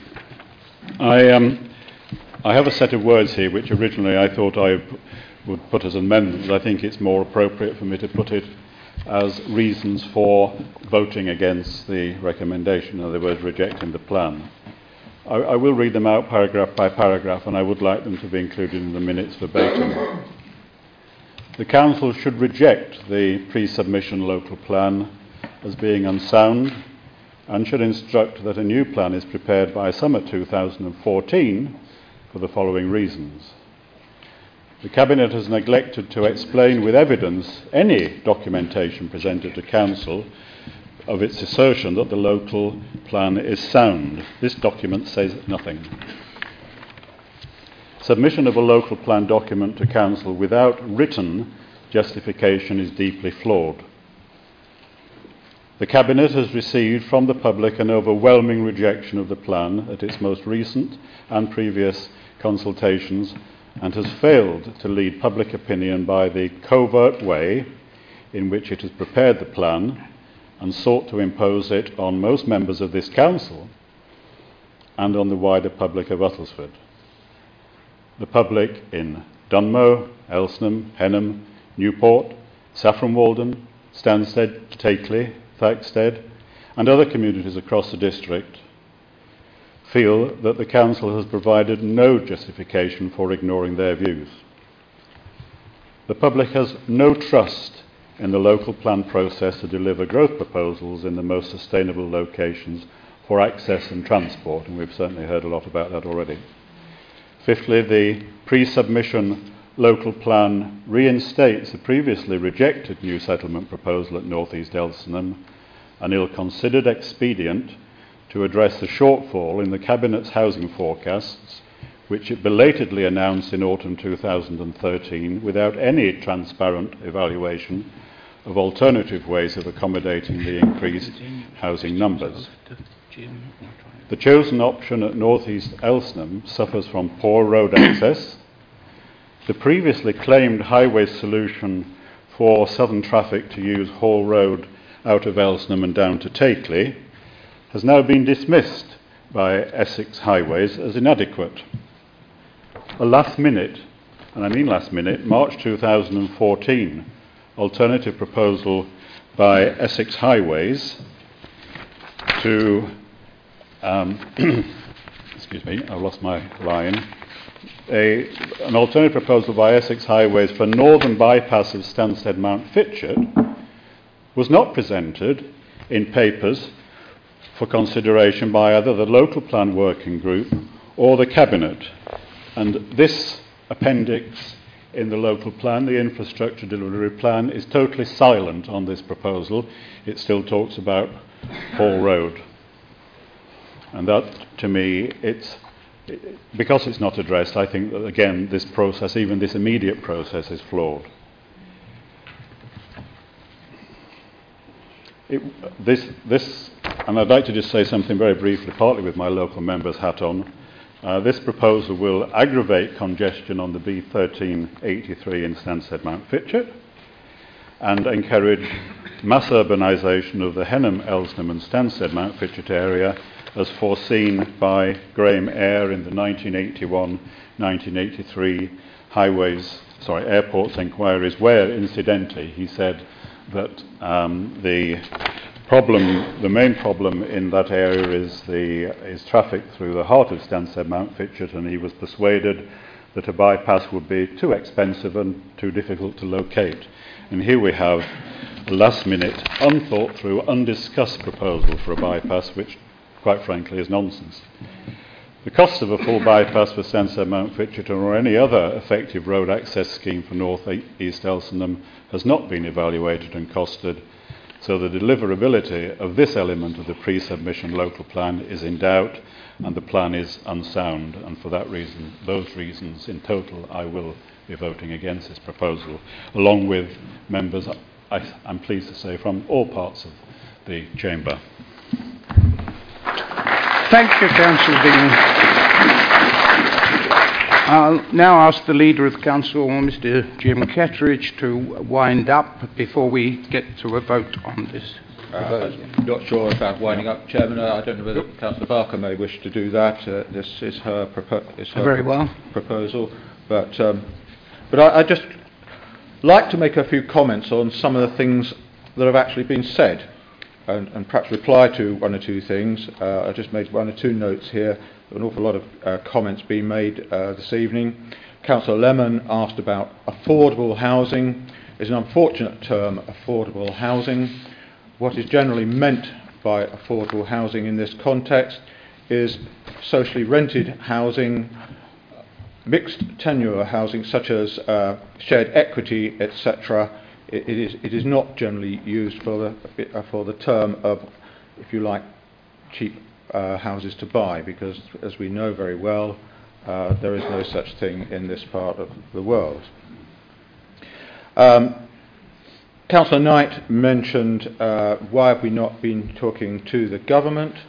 If Councillor Knight had been following what is going on, she would know that we have done that on many occasions. In 2008, I led a delegation of members from here to meet with the Secretary of State, Hazel Blears, when we were discussing numbers relating to the now defunct regional spatial strategy. We went there with the purpose of trying to secure a lesser number than was in that strategy. Unfortunately, when we got there, the leader of the Liberal Democrat group who went with us stabbed us in the back by saying, in fact, we weren't building enough houses, which was extremely unfortunate at the time. Subsequently, we met with her successor, whose name escapes me for the moment, and with the housing ministers from the Labour government on a number of occasions. We have since met with Eric Pickles from the new government. His advice to us is get on with the job.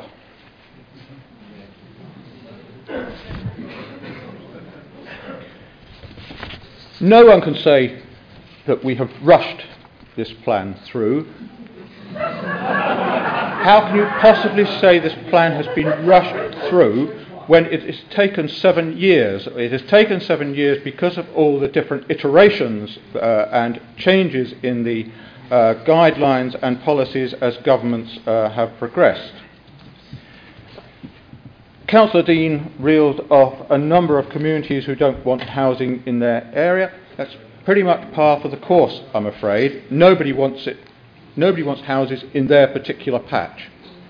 Councillor Dean has repeatedly, despite being asked, refused to say himself where housing might be placed in our district, but always answer, is there none? The importance of, and I thank Councillor Simon Howell for his succinct talk on how things are, because I think he put it very well. Mr. Chairman, the importance of having a local plan in place cannot be overstated. Over the last 2 years, in particular, the amount of misinformation that has been put in the public domain by campaign groups about housing numbers and locations has been enormous. But councillors in this authority in neighbouring authorities and across the country are faced with the real world. They are faced with having to make decisions on the local plan and to make those decisions on behalf of all of the residents in this district, not just the already comfortably housed, but also for those on the council's housing waiting list and indeed for the generations that will come forward in the next 2 decades that may find themselves on that waiting list. And just a point about consultations, because consultations are not referendums. When you look at the number of responses that we receive from the consultation, because we hear figures bandied about of 99% of people who responded, actually the number of people who responded of the electorate is 6.5%. Of the population of Uttlesford, it's 3.4%, because an awful lot of the people who did respond were under the voting age. That is hardly 99% of the people of this district rejecting the plan. This last weekend, I had a visit at home from a father who lives in my ward, who wanted to speak to me on behalf of his daughter and her family who desperately need housing in Saffron Walden. Who is the voice of that family and the many others like them if we are not? We live in a district that is the envy of many. We have been described as having the best quality of life of any rural district in the country. That doesn't happen by accident. It happens because we all care about our district. There is a whole raft of reasons why we enjoy that level of quality of life in Uttlesford. One of those is that we protect our conservation areas in both towns and villages, thus retaining the essential character of those communities throughout changing times. Our communities have all evolved over time. Certainly Saffron Walden has. I've lived here all my life and I've seen it change considerably. I've seen the housing developments that came forward in the 1970s, all won on appeal, so the council at that time lost control of what was happening. They had no control over infrastructure and therefore there wasn't any. But we cannot close our eyes to the ever-increasing population growth, or to say to new generations, as some people seem to be saying here tonight, go and live somewhere else. We have to try and find balance in everything we do. The local plan, however, is not just about housing. It is about a whole raft of measures, including providing for economic growth and the continued prosperity of this district, which is a key plank of this council's corporate plan. Mr. Chairman, we believe that our plan fulfills the requirements of the government's planning inspectorate, that it meets the 4 tests of soundness that Councillor Barker set out in her talk earlier. We believe it is positively prepared, justified, effective and consistent with national policy. I will support the recommendation before you tonight, Chairman, and I hope members will too. Thank you very much. Thank you, Councillor Kettridge. In that case, I call upon Councillor Barker to wind up this debate. Thank you, Chairman. Chairman, I think most things have been said. A couple of things I would like to add. Councillor Cheetham and myself have been to a number of planning conferences, and certainly the Housing Minister referred to, Nick Bowles, has spoken at these conferences. And Mr. Bowles says, you build houses.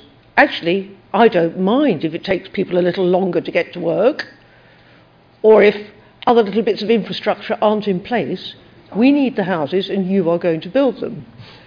If we do not have a plan in place, Eric Pickles will overrule anything we reject. He overruled 1,200 just outside Harlow. Harlow Council didn't want it.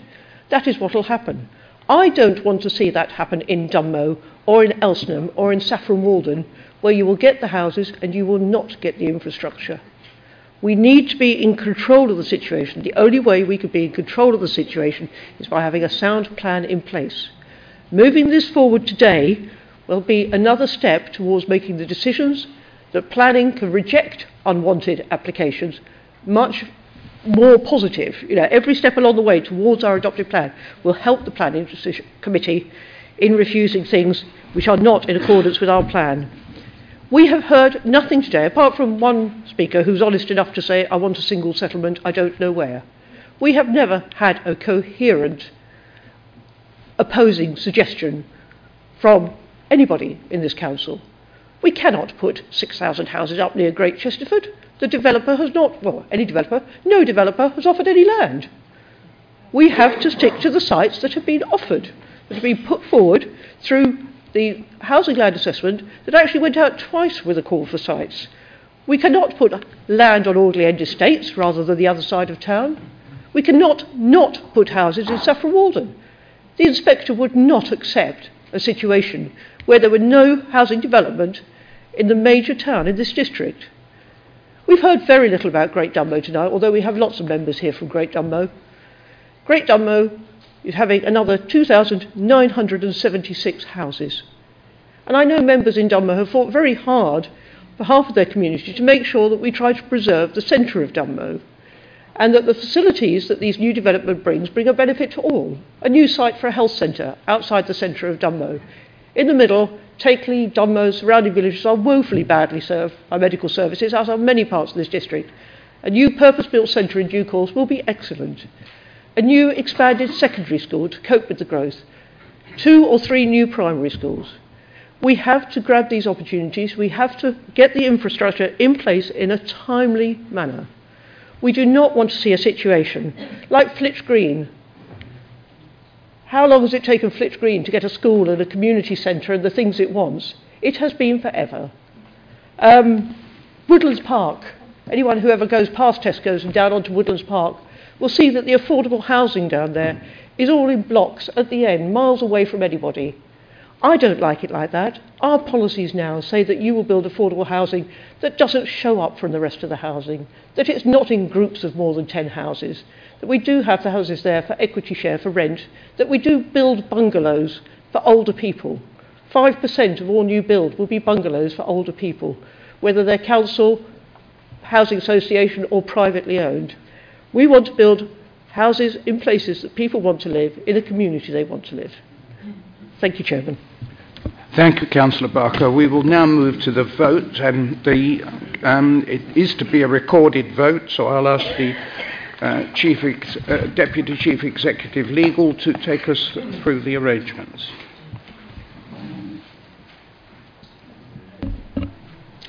Members, as I call your name, will you please indicate whether you are voting for the motion, against the motion or abstaining. Councillor Graham Barker. For. Councillor Susan Barker. For. Councillor Chambers. For. Councillor Cheetham. For. Councillor Davey. Against. Councillor Davies. For. Councillor Dean. Against. Councillor Easton. For. Councillor Eden. For. Councillor Evans. Against. Councillor Felton. For. Councillor Foley. Against. Councillor Freeman. Councillor Godwin. Against. Councillor Harris. For. Councillor Hicks. For. Councillor Howell. For. Councillor Jones. Against. Councillor Ketteridge. For. Sorry, Councillor Andrew Ketteridge. Councillor Lemon. Against. Councillor Mackman. Against. Councillor Mennell. Sorry, Councillor Knight. Against. Thanks. Councillor Mawson. Against. Councillor Oliver. Councillor Parr. Against. Councillor Parry. Against. Councillor Perry. Against. Councillor Ranger. For. Councillor Redfern. For. Councillor Rolfe. For. Councillor Rose. Up the workers. For. Councillor Salmon. For. Councillor Smith. For. Councillor Walters. For. Councillor Watson. Against. Councillor Wells.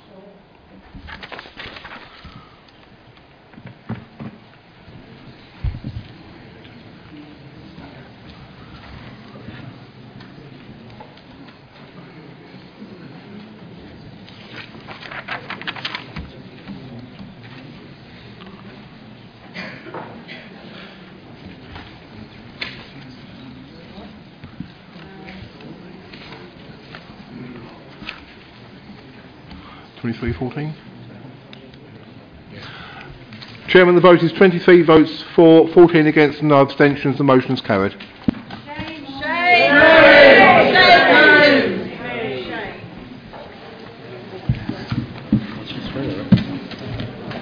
Long-lived democracy. Are you going to wait a minute or two while they... I think, shall we take a break?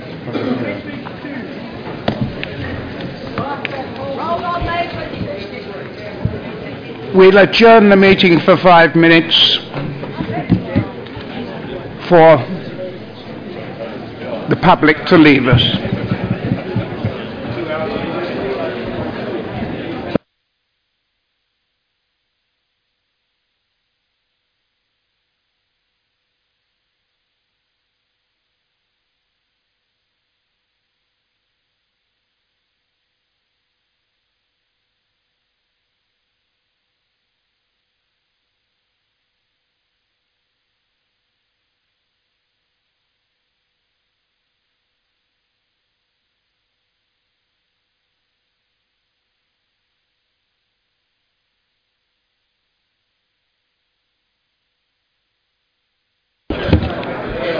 Members, please, could I ask you to start resuming your places, please?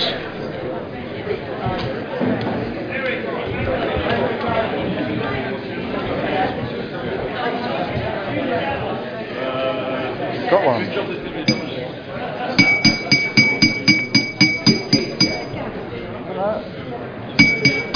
No, we don't do bread and breakfast. Come on.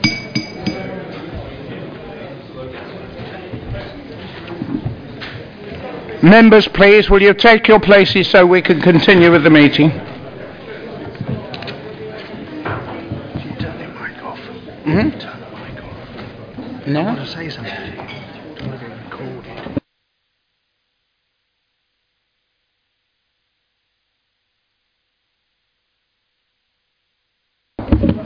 Keep your eye out now. That's it. Away we go.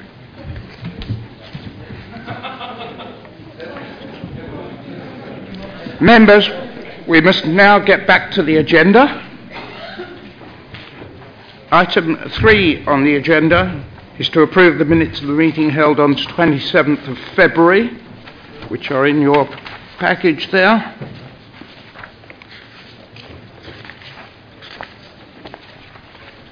Page 4, Chairman. Thank you.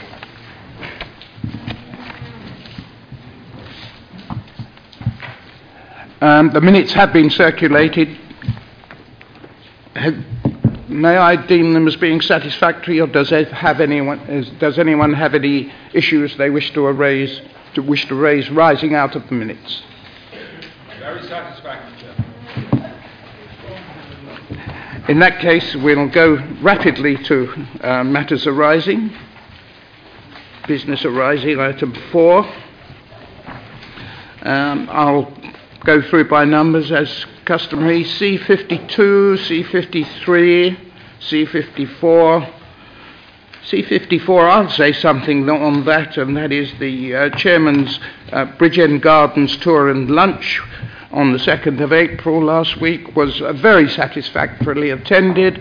We were fortunate to have a very good day, and all who attended, the people from across Essex with their chains, and those quite a number of members also attended, all expressed their pleasure at having a very enjoyable time. So thank you all who took part in that day. Councillor Chambers, you wish to say something? Thank you, Mr. Chairman. Could I just say to you on behalf of the members that were there, and unfortunately the ones that weren't, but in particular from other people outside our own district, how nice it was to come and see a lovely garden like Bridge End Gardens with a super day, come back and have a real chat about all these things which we've been talking about tonight, convivially and very, being amicable about everything and all having the same problems. We'd like to thank you personally for organising that and all your staff for an excellent day. Thank you, sir. Well, I think it's the Chairman's PAs and her friends who carry the main, deserve the most credit for this. Thank you anyway, Councillor Chambers. Going on again through the matters arising, C55, C56, C57, C58, C59, C60, C61, C62, C63, C64, C65, C66, C67, and finally C68.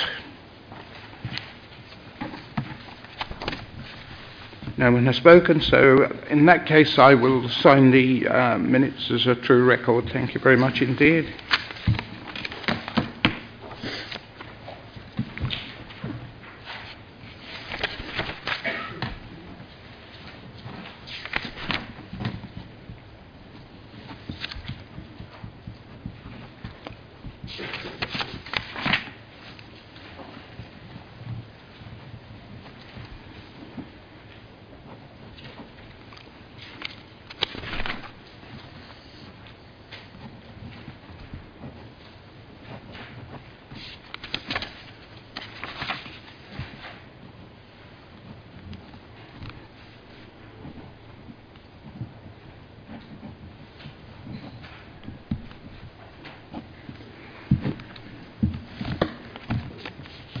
Thank you very much for your patience.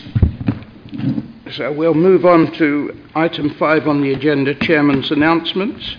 Nothing in particular except another commercial for the Chairman's Civic Dinner at Horham Hall in early May. We hope to see as many of you there as possible.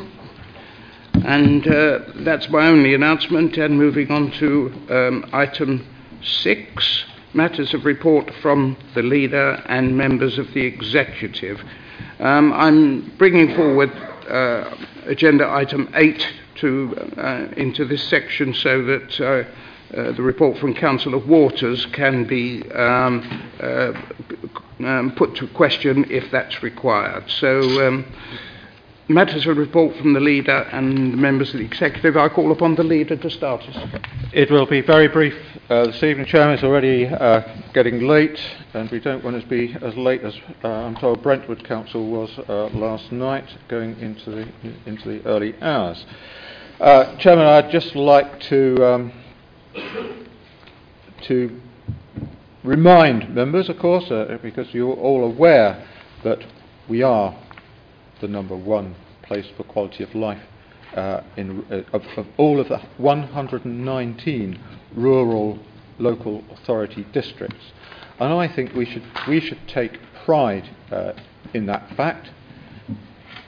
As I said in my statement earlier, it doesn't happen just by accident. It happens.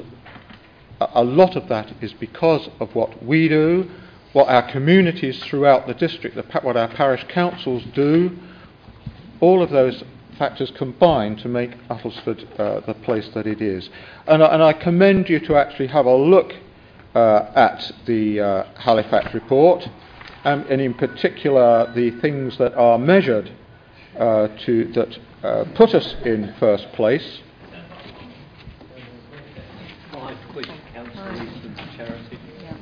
And just to point out, of course, whilst we are the number one district, top of the pile, our neighbours at East Hertfordshire were fourth.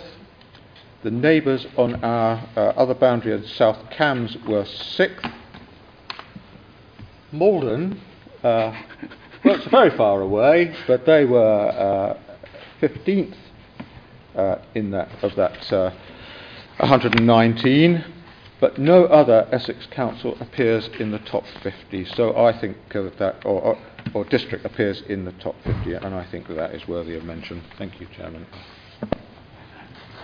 Thank you very much, Councillor Kettridge. Do any other Cabinet members wish to address the members?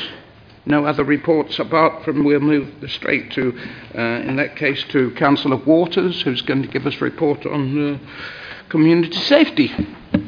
Thank you very much, Mr. Chancellor. Tranquil waters, I think now.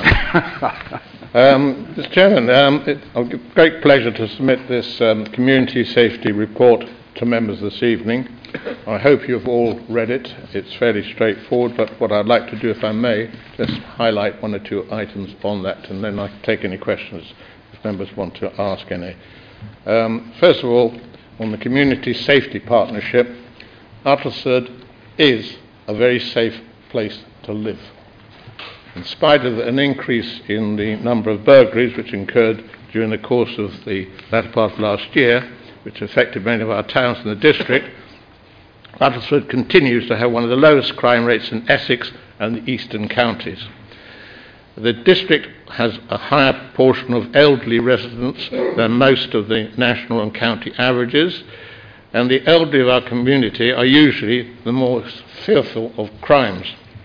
However, in an independent survey carried out by Murray last year, where they interviewed elderly members of the community, Uttlesford was top of the list with the highest percentage of residents interviewed, surveyed, who said they felt safe going out at night, and it was 72%.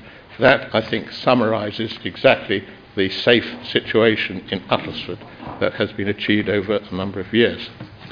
The Community Safety Partnership involves a number of agencies working together to reduce crime and disorder, and produces each year a strategic assessment which is reviewed, as I said, every 12 months. It outlines the main priorities for the partnership and sets out how to achieve them. The key areas achieved for 2014 and 15 continue to be as follows, which is reducing antisocial behaviour, reducing violent crime, including assaults and domestic violence, reducing acquisitive crimes, including domestic burglaries, and road safety. The CSP, or Community Safety Partnership, has core projects which it continues. One is the Reality Roadshow and the Crucial Crew, which is for 13-year-olds and 11-year-olds. And if I said they're so successful that all 39 schools in the district already booked into the Crucial Crew workshops in June. A new event which is taking place is to cater for our elderly residents, because we do have a high percentage, and that's the Safer Living event, and I don't know if any of the members here tonight have been to any of these at all. They were held in... I fitted in very well, thank you very much. They're mainly aimed for the over 55s, although my experience at Thaxted was then probably over 70s, and they proved very popular indeed. They're made up from contribution for the fire service on things like smoke detectors, Essex Police on the variety of scams that are taking place, and various others. Papworth Trust, with its excellent services, can provide. And the one noticeable thing, I was very impressed by the services that are available, and also by the number of people who were there who were not aware of them. So these courses, which were workshops put out by the District Council, I think are very helpful and going to be very popular, and hopefully they will continue. I'd like now to go over to item 2 on my report, which is the emergency planning. Again, it's a bit boring to repeat some of these things, but it wasn't all that long ago and we tend to forget it. But following the wettest winter for 248 years and the prolonged spell of rainfall the early part of this year, apart from a few hotspots, most of the flooding in the district subsided quickly. We were very, very fortunate from that point of view. Our emergency planning team coped extremely well over the crisis. It was very harrowing for them, but I think they did a splendid job. But one or two things came out of it which needed to be addressed. One important need being voiced is the provision of sand and long-lasting bags convenient for stowing locally in order to be better prepared in the event of future emergency flood warnings. Already I hear reports coming and talking about droughts and things like that again, so we're swiftly coming out of that situation, so it seems. But it is a good point to be aware of. Also, as a result of that, for our excellent emergency planning officer, there's been a follow-up resilient workshop has been arranged for the 15th of May at Dunmow, at the Jordan Centre, with experts in the field providing advice and guidance to parishes on how to cope with future predicted flood conditions. I earnestly urge members here tonight to get their parishes to send a representative down to this particular workshop. Item 3 is licensing. The Licensing Committee has continued to be extremely busy with a number of regular panel hearings which consist basically of driver-related or about licensed premises. In most cases they're quite interesting. The committee recently updated the Council's licensing policy following consultation and public hearings open to the trade. A considerable amount of work is involved, particularly in relation to government consultation papers on proposed changes, usually given us with very short notice. I won't go into the further detail of that, but let me just say that a considerable amount of work goes into that, although we are very concerned about the short notice given to the committee to consider and make comment. However, more recently, there's been a deregulation bill coming through, which I'm sure is all for the good, but it does have a lot of possible problems, which we're very much aware of. And the chairman of the Licensing Committee, Councillor Perry, and I have jointly written to Sir Alan Hazard expressing our concerns. Item 4 covers Uttlesford policing. I won't go into too much detail here because Chief Inspector Richard Melton has only very recently carried out presentation of current crime situation at the North and South forums, but I will summarise the following. Crime over the past 10 months has increased by 3.9% overall, but the biggest increase being in burglaries, up by 49.7%. Vehicle crime came in at 8.2%, and there's been an increase in shoplifting by 9.3%. Most of the burglaries and car crimes have been carried out by gangs of criminals originating outside the district, although there have been a few which have been carried out by one or two local criminals. The good news is that they are being apprehended with information coming in from local residents and the good work of us, the CID and our local police. Serious crime is down by 41.2%, assaults down by 15.3%, antisocial behaviour is well down too, and I'm talking about hooliganism and noisiness and rowdiness on things like Friday night and Saturday nights, mainly due to police presence in our towns and the excellent, well-supported public watch scheme. Street pastors, this was formed, as you all know, about a year ago.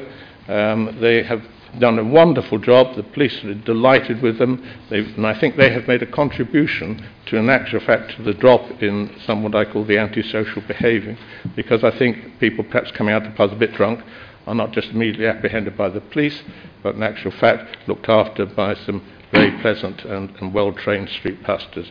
They are hoping to extend this to other towns in due course, probably one at a time. One little item I'd like to bring up, because it was raised some meetings ago, about domestic violence and the response times. Well, the response time basically in emergency situations in Uttlesford, for example, is 78% is achieved, and we're talking about 15 minutes. And in rural situations where it's 20 minutes, they're doing it about the same level, about 78.9%.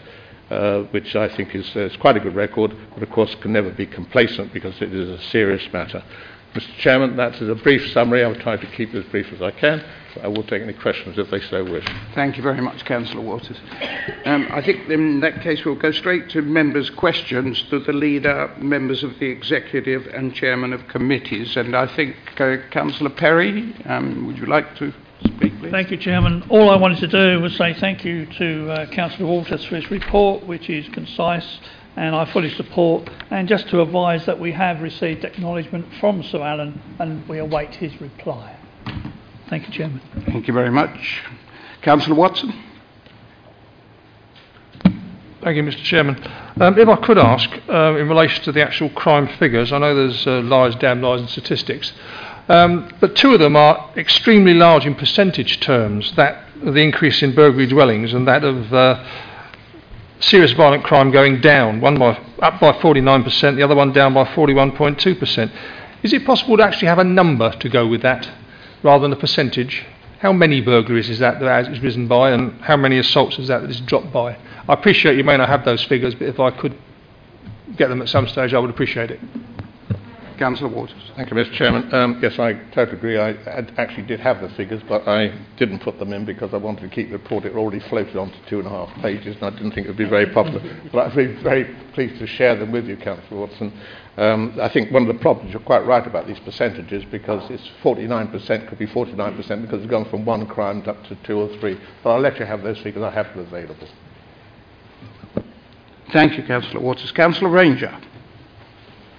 Thank you, Chairman. As a resident of your ward, to save Councillor Waters being embarrassed by having questions from the Chair, perhaps I could ask a couple of questions as a local resident.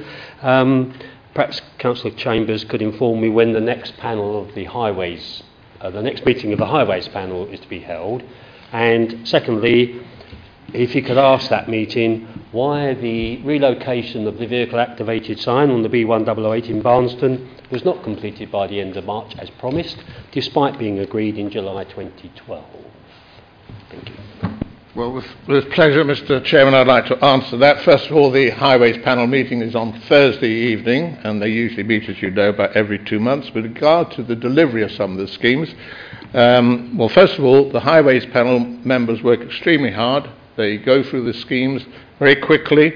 I remember in the first year we operated, we had a backlog, and then we did 2 meetings in 1 week instead of every 2 months. The problem is that once they leave us, they go to the county hall, where they go before the portfolio holder, who will sign off some of these, or sign off these schemes, and there can be delays not just there, but for implementation of them afterwards. The ridiculous part about it is some of these schemes, like a VAS sign, for example, which is a pole and the VAS sign itself, simple ones, can be delayed for ridiculous periods of time, where a couple of people can just go out and do it. That situation is being addressed, because in actual fact I had a meeting with the portfolio holder. He fully agrees with it, and I think he's taken steps to try and improve on that particular aspect. But the other ones, I think, is just a sheer volume, because don't forget there are 12 other panels all putting out a load of schemes, and of course with the various changes at County Hall with the number of staff and things like that, I think it's slightly overwhelmed at one point. But from our panel point of view, we churn them out, and we're top of the list from that point of view. Doesn't help those poor devils waiting. Thank you, Councillor Waters. Councillor Rose. Thank you very much. 2 questions, if I may. One to Councillor Waters. The emergency planning team, yet again, may I commend their work. When Newport was tragically flooded, Lisa Lipscomb and her team were out there at all hours checking, and in fact, with her help, she was in coordinating the local police to drive past to make sure that Newport wasn't cut off, and it's only through that diligence that we were allowed to at least monitor the situation. So again, if you could pass on Newport's thanks. And to that extent, could he investigate an initiative which was brought up in Newport Parish Council last night of having sandbags and sand stored at the Newport depot that maybe we could use locally or certainly regionally, that could be accessed, because Newport Depot is an exceptionally well-maintained site. It would secure sand for the local residents, and if we could actually, in negotiating with the parish council, maybe part pay, come to an arrangement with sand that we could alleviate the flooding in Bridgend. Can I just answer that, Mr. Chairman? Please do, I know Lisa is looking into that particular thing now, and she's obviously going to be in contact with the various parish councils to assess exactly who wants to have these things and how best to sort of organise it. So it's something which is going to be happening, but Lisa will be coordinating it, and she's on top of that now. Thank you. And my final question, if I may. Yes. We were delighted that A-boards, we had a verdict from the district council on that, but I do notice the fact that it's respecting the Essex County Council policy on A-boards. Surely we should not defer to Essex County Council. Their policy is flawed. They say in their specifications that the street should be 2 metres before you can have an A-board. Well, I do not recall any street in Uttlesford that is actually 2 metres wide unless you're actually in a town or a city.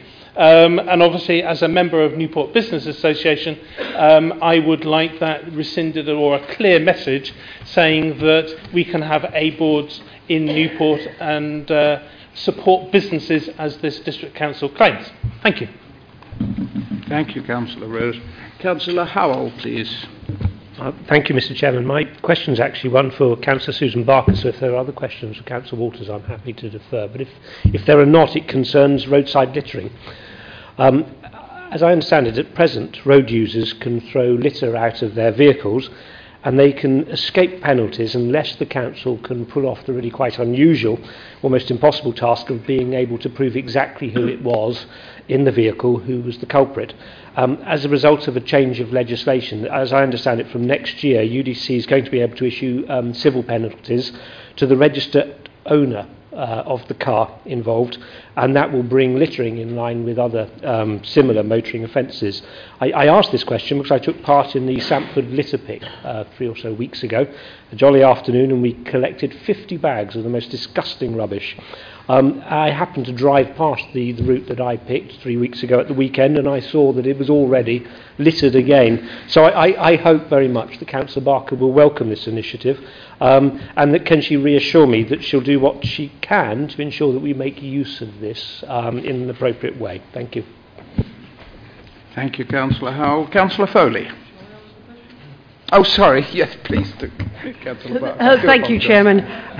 Yes, this council and the leader of this council, you've heard many times speak about litter. We don't like litter. We certainly don't like litter being thrown out of cars. And yes, we will make sure that we are in a position to be able to issue fines. But of course, that does mean that a responsible officer has to see the event happening, as it were. It can't just be a member of the public, as I understand it. If I could just add that we have also agreed to join the Essex Clean campaign. This is an anti-litter campaign that will take place in June this year. It's essentially an Essex-wide advertising campaign to encourage people not to drop litter, especially from cars. The aim is to change people's behaviour and reinforce the littering message that you will be fined. All 14 Essex local authorities are involved so as to share resources and expertise and keep costs down through bulk purchasing of media space across the county. All the McDonald's franchises are on board and have committed to display material in their premises and on their packaging. My note from Lisa, our PR lady, says that KBT are supporting the campaign, but I think she means KFC. I've never heard of KBT. And ECC have committed to match fund all the monies that local authorities make. So if we put in 1,000, they'll put in 1,000. We have been asked to identify our hotspots for littering and decided to focus primarily on the areas around Stansted Airport, in particular the A120 between the airport and Braintree. We do have a little problem with people throwing litter from cars along the A120 around the McDonald's and also around the plane spotting viewing areas. The rest of our district is fairly clean and tidy. Well, I think that's in relation to the 120. And I understand, certainly last time I spoke to Mr. Pridham, we actually now litter pick the A120 once every 2 weeks. It used to be every 4 weeks, but the volume was such that it was reduced to every 2 weeks to keep it in a manageable state. So we are now in the process of identifying and confirming advertising sites in the area where we would recommend placing some of the adverts. We're also working closely with parishes to understand those which wish to be involved in the campaign and to ask whether they want any more high-vis jackets or litter pickers. Thank you, Councillor Barker. Sorry to delay you. Councillor Foley. Thank you very much. Just to one a question and one a point, really. With the, as said, increase of burglaries up quite a considerable amount and thought to be from people from outside, I just wonder, Councillor Walters, has it been discussed or with the police at any time for car registration recording devices? I noticed that in some parts of Essex, Brentwood, isn't it? I think they have it already, where they have had a rise in crime, which was determined to be from outside. It's a kind of camera device that just records it. It may be that it's beyond the cost, of what could be afforded, but it's just worth a mention. And the second point is, although it's not been mentioned here, in Thaxted we had 6. We coped reasonably well with the wet weather, but we weren't without our problems. And 6 emergency call-outs from Anglia Water happened over what we call the lower Thaxted area in the dip. And And one of the things that had been a comment of the engineers that came along, and it's something that we're aware of and maybe should be taken into account in planning later, is that the runoffs from where they're presently building there, where there's concrete down and there's not drainage and things set up yet, was a factor in that. And there's a great concern, of course, from the point of view of people in Lower Thaxted that that's going to be a problem in the future. But just for your information, there were six Anglian water call-outs. Thank you. If I may, Mr. Chairman, just answer briefly on the question of these car registration monitoring units. Yes, they are a very useful tool for the police. Once upon a time they used to provide them themselves, but due to the sort of fallback on some of the resourcing for the police, they're looking more and more to local authorities. And also this coincides with the rundown in the numbers of police over recent years, where these things become even more important. So this council has, in actual fact, has funded some of these AMPRs, and hopefully in the future they'll be able to look at them again, funding being available, to perhaps add a few more to them. But there are a lot of changes taking part in the police at the moment, so we'll have to just see exactly where their policies are. But to answer your question, yes, they're vital in helping the police to detect burglars and criminals generally, not only in Uttersford, of course, but across counties. As far as the water company is concerned, I can offer you no comment to that comment. It's usually an excuse why they failed to turn up on time, I would imagine. Thank you, Councillor Waters. That brings us to the end of members' questions, and now we'll move on to item 9, matters received about joint arrangements and external organisations. It's a standing item, but there is nothing which has cropped up under that head. So we go to item 10, matters received from committees and working groups. And the first item here concerns the Standards Committee, and I'll ask Councillor Lemon to report to us on this. Thank you, Chairman. Yes, at the Council meeting in December, it was recommended that we accept a new procedure for calling in planning decisions. And after a long debate, it was decided to send this back to the Standards Committee again for further discussion. The views of all members were asked for. We actually had 6 replies from 44 members, and 3 were supporting the call-in procedure, 2 were against, and 1 was neutral. The Standards Committee of 6 councillors, 2 from each group and 3 independent non-voting members, discussed this matter again at length and have unanimously agreed to recommend the call-in procedure again to the full council. No changes were recommended during the discussion, and the 3 independent members were in agreement with all our decisions. I repeat the recommendation to this council that we accept the call-in procedure as recommended by the Standards Committee. Thank you, Councillor Lemon. Do we have a second for the proposal? Councillor Eaton?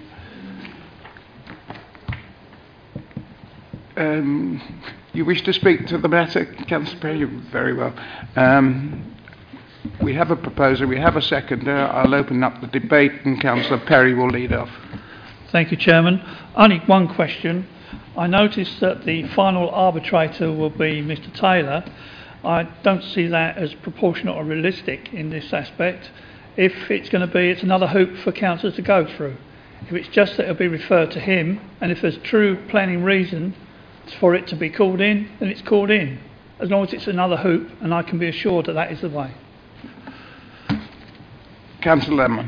Thank you, Chairman. Yes, the reason for doing this was to stop people putting in call-ins that weren't substantiated by a planning procedure.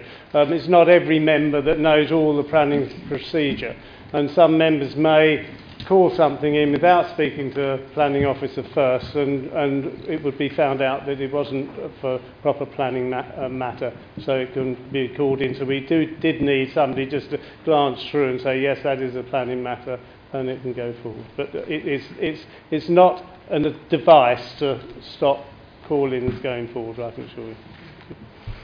Thank you, Councillor Lemon. Councillor Cheetham. Thank you, Chairman. I totally concur with the recommendation that the Standards Committee have put forward.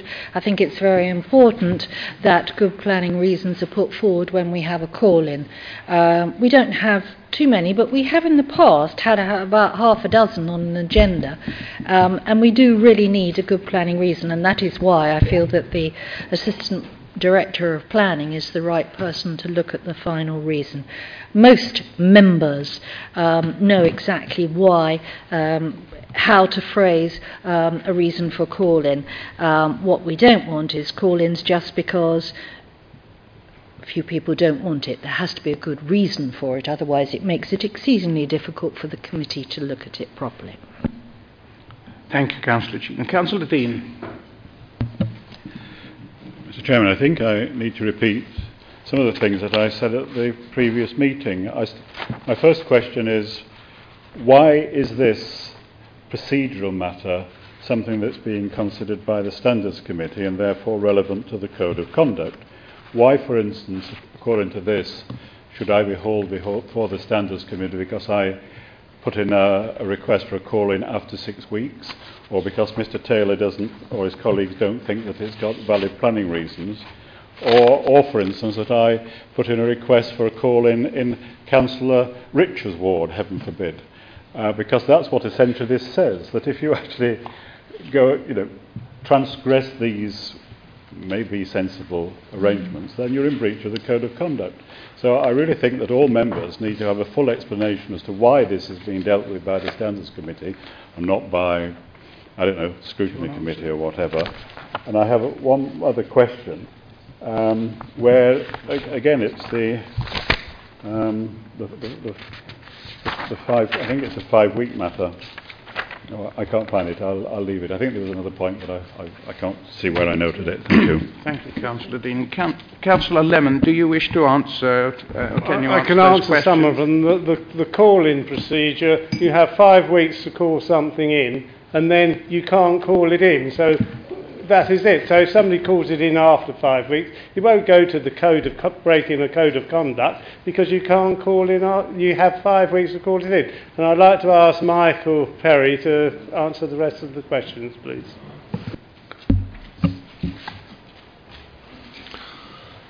Chairman, yes, the reason for the recommendation was we had a situation where a member was reported for a breach of the Code of Conduct for calling in a planning application for improper reasons. The objective of this protocol is to prevent that happening and prevent members being in breach of the code, which they could easily do by bringing the council or the Office of Council into disrepute.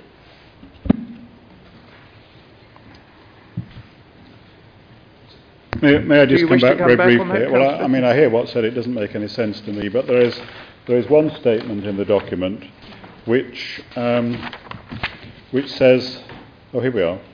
It's about the 5 week. No, sorry, it's not. It's about the officer recommendation. It says that you've got to call it in within 5 weeks, and you should only do for and against, depending on the officer recommendation. But after 5 weeks, we don't know what the officer recommendation is. Therefore, how on earth can that procedure work? This implies that you would know the officer recommendation within 5 weeks and decide whether or not you wanted to call it in. That's not the case. So, again, it's illogical. Chairman, that isn't the case at all, because a member knows at the outset, before they call an application, whether or not they would call it in, only if it's being recommended for approval, or only if it's being recommended for refusal. What the protocol is designed to prevent is members calling an application regardless of the officer recommendation. So you would be looking at the planning application and saying, I support this or I oppose it. You only call it in if the officer recommendation is contrary, once that recommendation has been formulated, to the opinion you take. Thank you very much, Mr. Perry. Councillor Barker. I have some sympathy with what Councillor Dean says. There seems to be a conflict in what is a procedure or a standard operating procedure, then also the paragraph issued guidance to members as to what would constitute unacceptable conduct. I can't see how you can bring a conduct with a procedure. And does this document lie with the planning regulations, or does it lie with the Constitution, or does it lie with the the conduct paperwork that we have. Can somebody answer which bit we are actually voting for? Are we voting for a procedure or an ethical guideline how we should behave when dealing with planning applications? Councillor Rich. I'm grateful, Chairman. 2 points, and I agree with the last speaker and to some extent with the speaker before.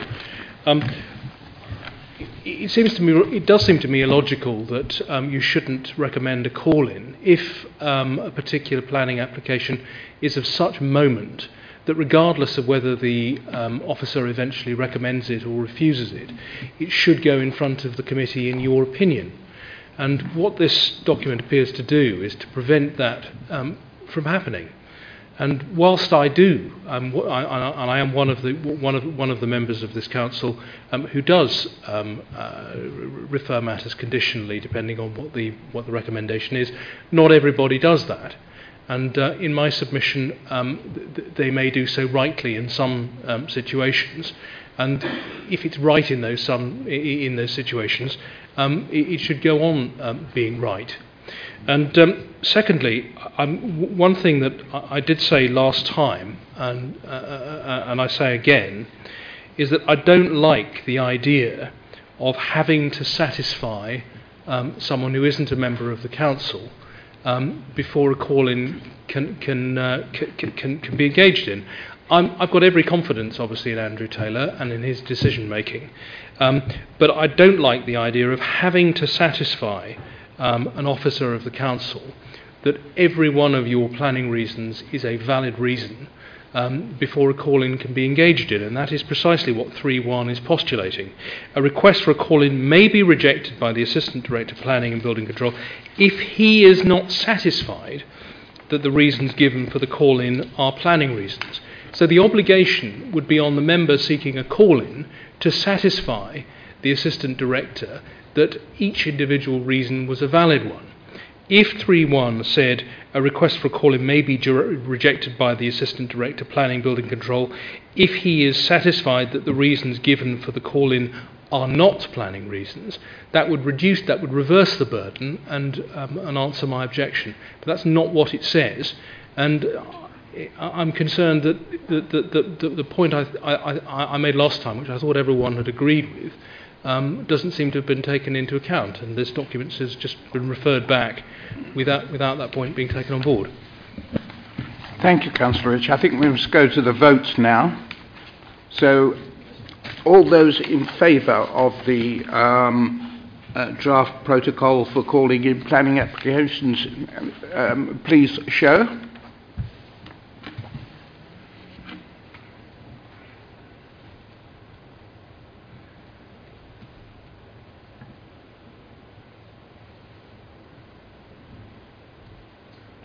Joe. Those against?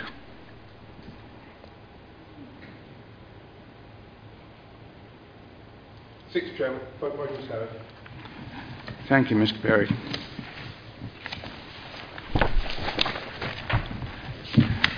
That is your first part, I think, Councillor Lemon, but now we call upon you again for what is labelled S18, Protocol for Employee and Councillor Planning Applications.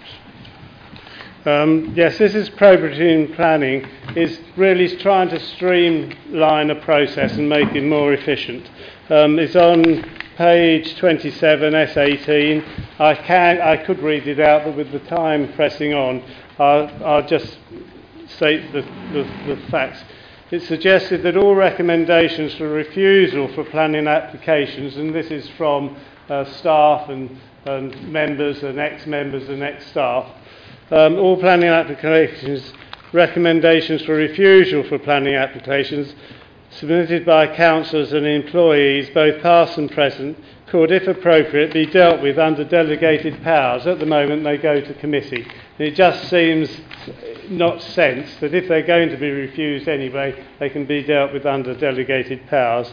And then moving on to the second bullet point, it suggested that after a period of 4 years, all applications with recommendation of approval or refusal from ex-employees and ex-councillors should, if appropriate, be dealt under delegated powers. It's just shortening that time. If somebody has been off the council for 4 years, it can be dealt with under delegated powers rather than go to the full planning committee. And it's just really streamlining. At the moment, anybody who's been an ex-employee or an ex-member, everything goes to the planning committee, and I think it would streamline the process and make it more efficient. So I recommend to the Council that the protocol for dealing with the employer and council applications set out above, and I propose that the Council votes on this matter. Thank you, Councillor Lemon. Do we have a seconder? Choice. Councillor Bidge. Now I think Councillor Redfern wishes to speak on this matter. Yes, please, Chairman. I'm just concerned about this recommendation that if planning applications submitted by councillors and employees, both past and present, could be appropriate, be dealt with under delegated powers. I don't see why, if we're members of the council or employees of the council, that we should be denied the opportunity to send for our planning application to go to committee if we feel that there's a good planning reason why it should be approved, that actually an officer can say no, it can't go to committee because we happen to be members of the council or employees. Thank you, Councillor Redfern. Councillor Mackman. I was going to say, surely in that circumstance the person would call it in.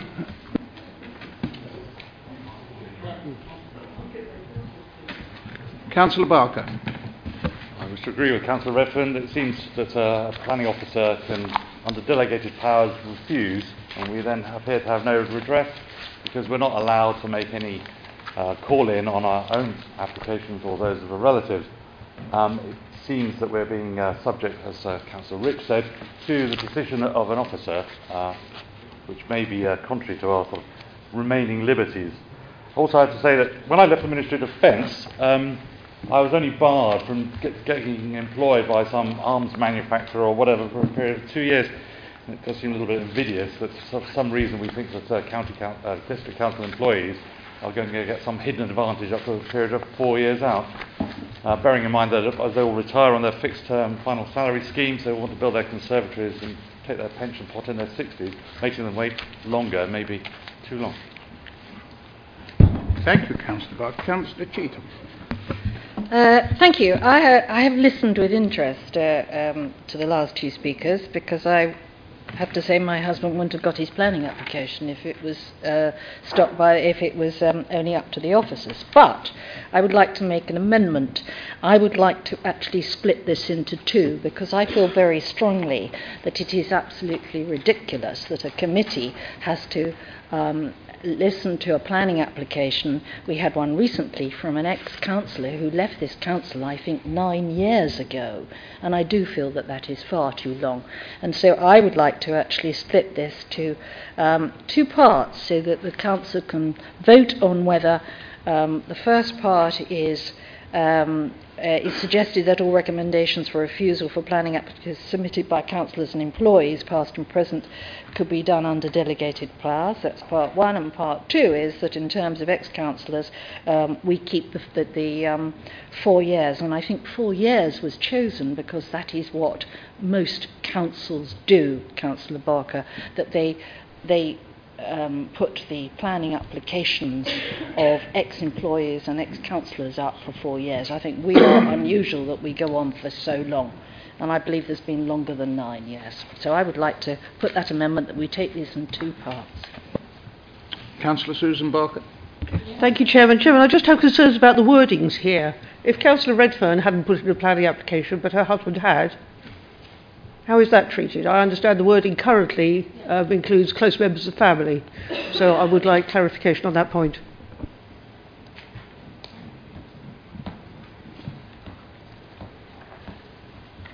Is anyone? Councillor Lemon. Yeah, I don't know whether... Are you able to clarify that point? No, I was going to ask Michael Perry to clarify that point for us. Chairman, in fact, the treatment of a spouse's application is regarded as being that of a councillor. They're regarded as being one person for that purpose. Thank you, Mr. Perry. Councillor Davey. Did we not ask for a second? In that case, I didn't ask for a seconder. Please, we'd be very grateful if you would. Thank you very much, Councillor Davey. So we have a proposal, we have a seconder, we've had some debate. Councillor, the amendment first. A point of order. I don't believe Councillor Cheetham is suggesting an amendment to the motion. What she's asking is that the two recommendations be taken separately. That's not technically an amendment. Yes, that's right. So where do we go from here with this one? We vote on... Take it in two parts, Chairman. Take it in two parts. Councillor Lemon. In which case, Chairman, I propose that the first bullet point be accepted by this council. It was suggested that all recommendations for refusal, planning applications submitted by councillors and employees, both past and present, could, if appropriate, be dealt with under delegated powers. I so move. So that's the new proposal, yes? No. Well, it's the first. We're taking it in two parts. First part. Do we need a seconder for that first part? On a point of order, what we should be doing is voting as to whether or not we should be taking them separately, and then voting on them separately if that motion is passed. Question of procedure. Mr. Perry, do you wish to comment? Chairman, I don't think that's necessary. You have a recommendation in two parts from the Standards Committee. It's up to the Council to decide whether it's satisfied with one as one vote or whether it requires two votes. There are two separate proposals. So should we be... We vote on the first one, Chairman, yes. Right. In that case, we've got a proposer and a seconder for the first part. We should take a vote on the first part. So all those in favour, please show.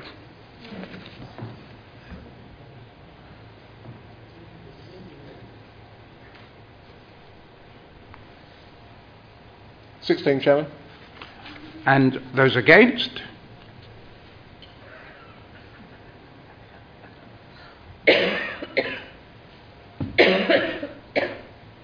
(14), Chairman. The motion is carried.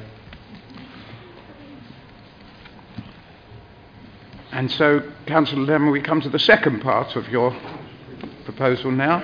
Already proposed, already seconded, so we come to the second vote. Councillor...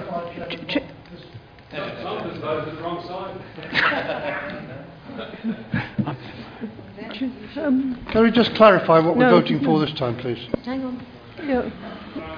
Chairman, the suggestion for the second proposal is that after a period of 4 years, once the councillor or an employee has left the council, their applications, whether they're for or against officer recommendation, are dealt with under delegated powers if it falls in the delegation scheme.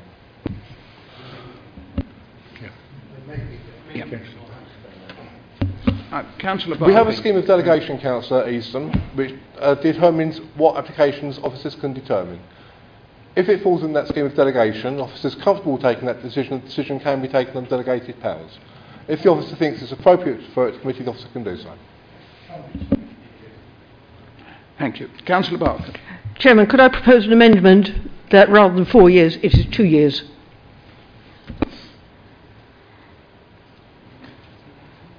May I second, Chairman?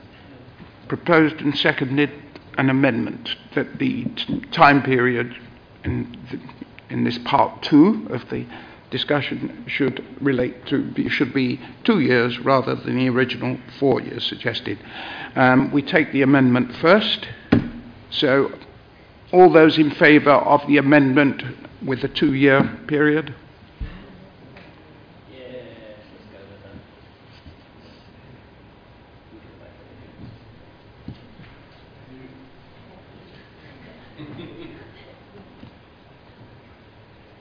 Thank you, Chairman. For and against? Against?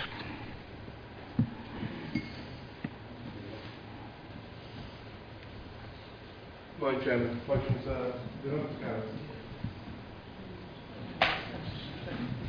Right. Thank you very much, Mr. Perry. And thank you very much, Councillor Lemon, for steering us through a difficult patch. Again, on a point of order, we voted on the amendment to amend it to I'm 2. sorry. Don't we need to Yes, formally vote on the... I've been reminded we haven't voted on the substantive motion. We only voted on the amendment. So now we come to the amendment is now the substantive motion, Chair. Amendment is now the substantive motion. So there's no need for a further vote. I don't think there's, Chairman, no. Thank you very much. Okay. Yes, of course. Councillor Redfern, you have a question.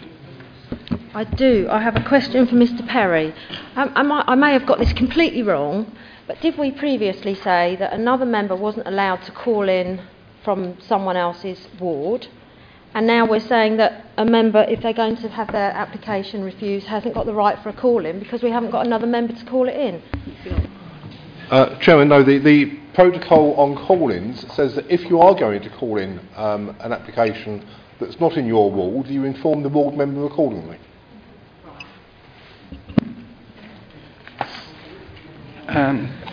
Councillor Lemon? Yeah, I think this was just put in because the Standards Committee felt it was a matter of common decency or courtesy. If you want to call in something in another member's ward, you speak to them beforehand. It's just a matter of common courtesy, and so that's why it was put in. Thank you, Councillor. Sorry, Councillor Lemon, I don't have any issue with that. I think that's absolutely courteous. We've had this before where something's been called in someone else's ward, but anyway, it's too late now, but I do have a real issue with not being able to get your own application listened to because you're actually the only member in that ward.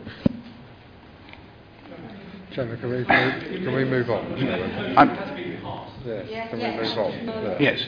Members, I think we must move on from this one.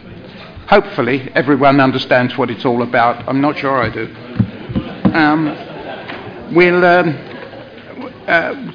In order to wind up item 10, we come to the item referred from Licensing and Environmental Health on 10th of July, and I'll call upon Councillor Perry to speak to us on this.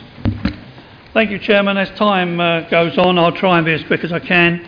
As Chairman of Licensing, it's a rare opportunity for me to outline some of the work carried out by the Licensing Committee, of which this is a small part. The proposal before you is with regard to the UDC gambling policy and forms our statement of principle. This is published every 3 years and covers everything from betting shops to bingo halls and everything else in between.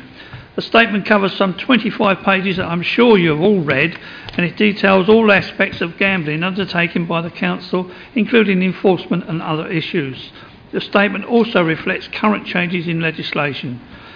Due consultation has been carried out, and before I move this, I'd like to thank Mr. Perry and the licensing team for the preparation of the statement, which is very concise and easy to read.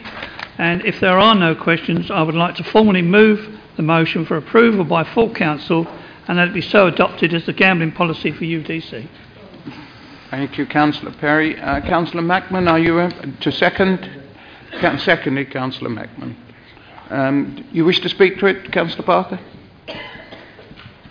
Chairman, thank you. I've discussed this with Mr. Perry before.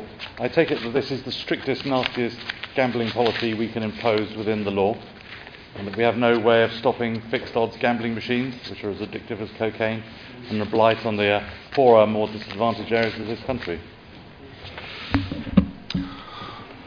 Chairman, it is as strict as we can get, and in fact the Gambling Act requires us to exercise our powers in such a way as to promote gambling, consistent with the licensing objectives. Thank you, Mr. Perry. May I come back and say that's bizarre?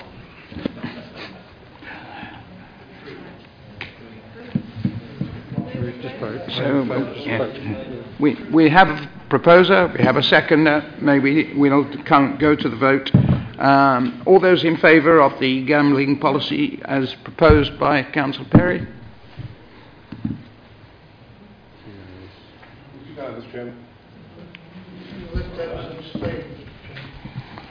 What are the odds on that then? All. Was that unanimous, or we didn't need to count? Right. Okay. And so that takes us on to item 11 on the agenda: amendment to the Constitution. Councillor Jim Kettridge. Chairman, I think this matter stands as it is, just to go straight to the vote because it was proposed and seconded at the last meeting. I've got a note here to that effect. Sorry about that. Yes, proposed and seconded at the last meeting. So we can go straight to the vote. And all those in favour, please.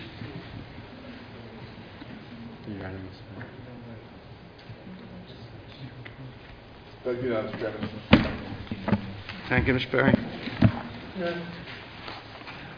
Item 12 on the agenda, to consider nominations for the post of Chairman and Vice Chairman of the Council as required under Article 512.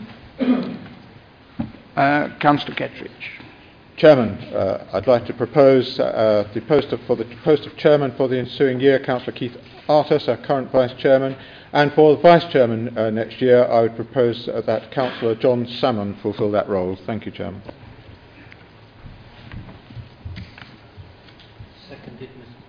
Seconded by Councillor Chambers. Thank you very much, Councillor Chambers. There are only two nominations, one for Chairman, one for Vice Chairman. All those in favour, please show. No vote?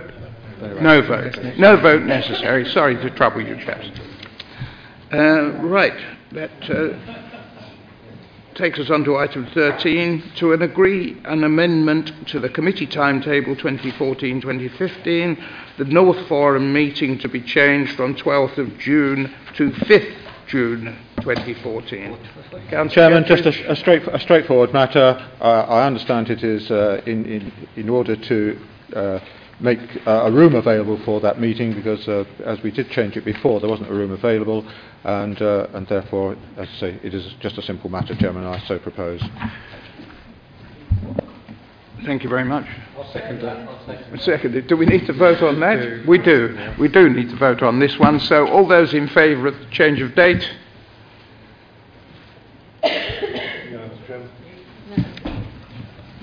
Thank you, Ms. Berry. Item 14, any motions, notice of which can... there are no items under that item.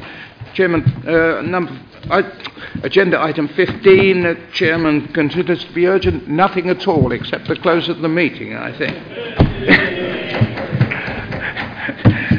Thank you very much for your patience, members.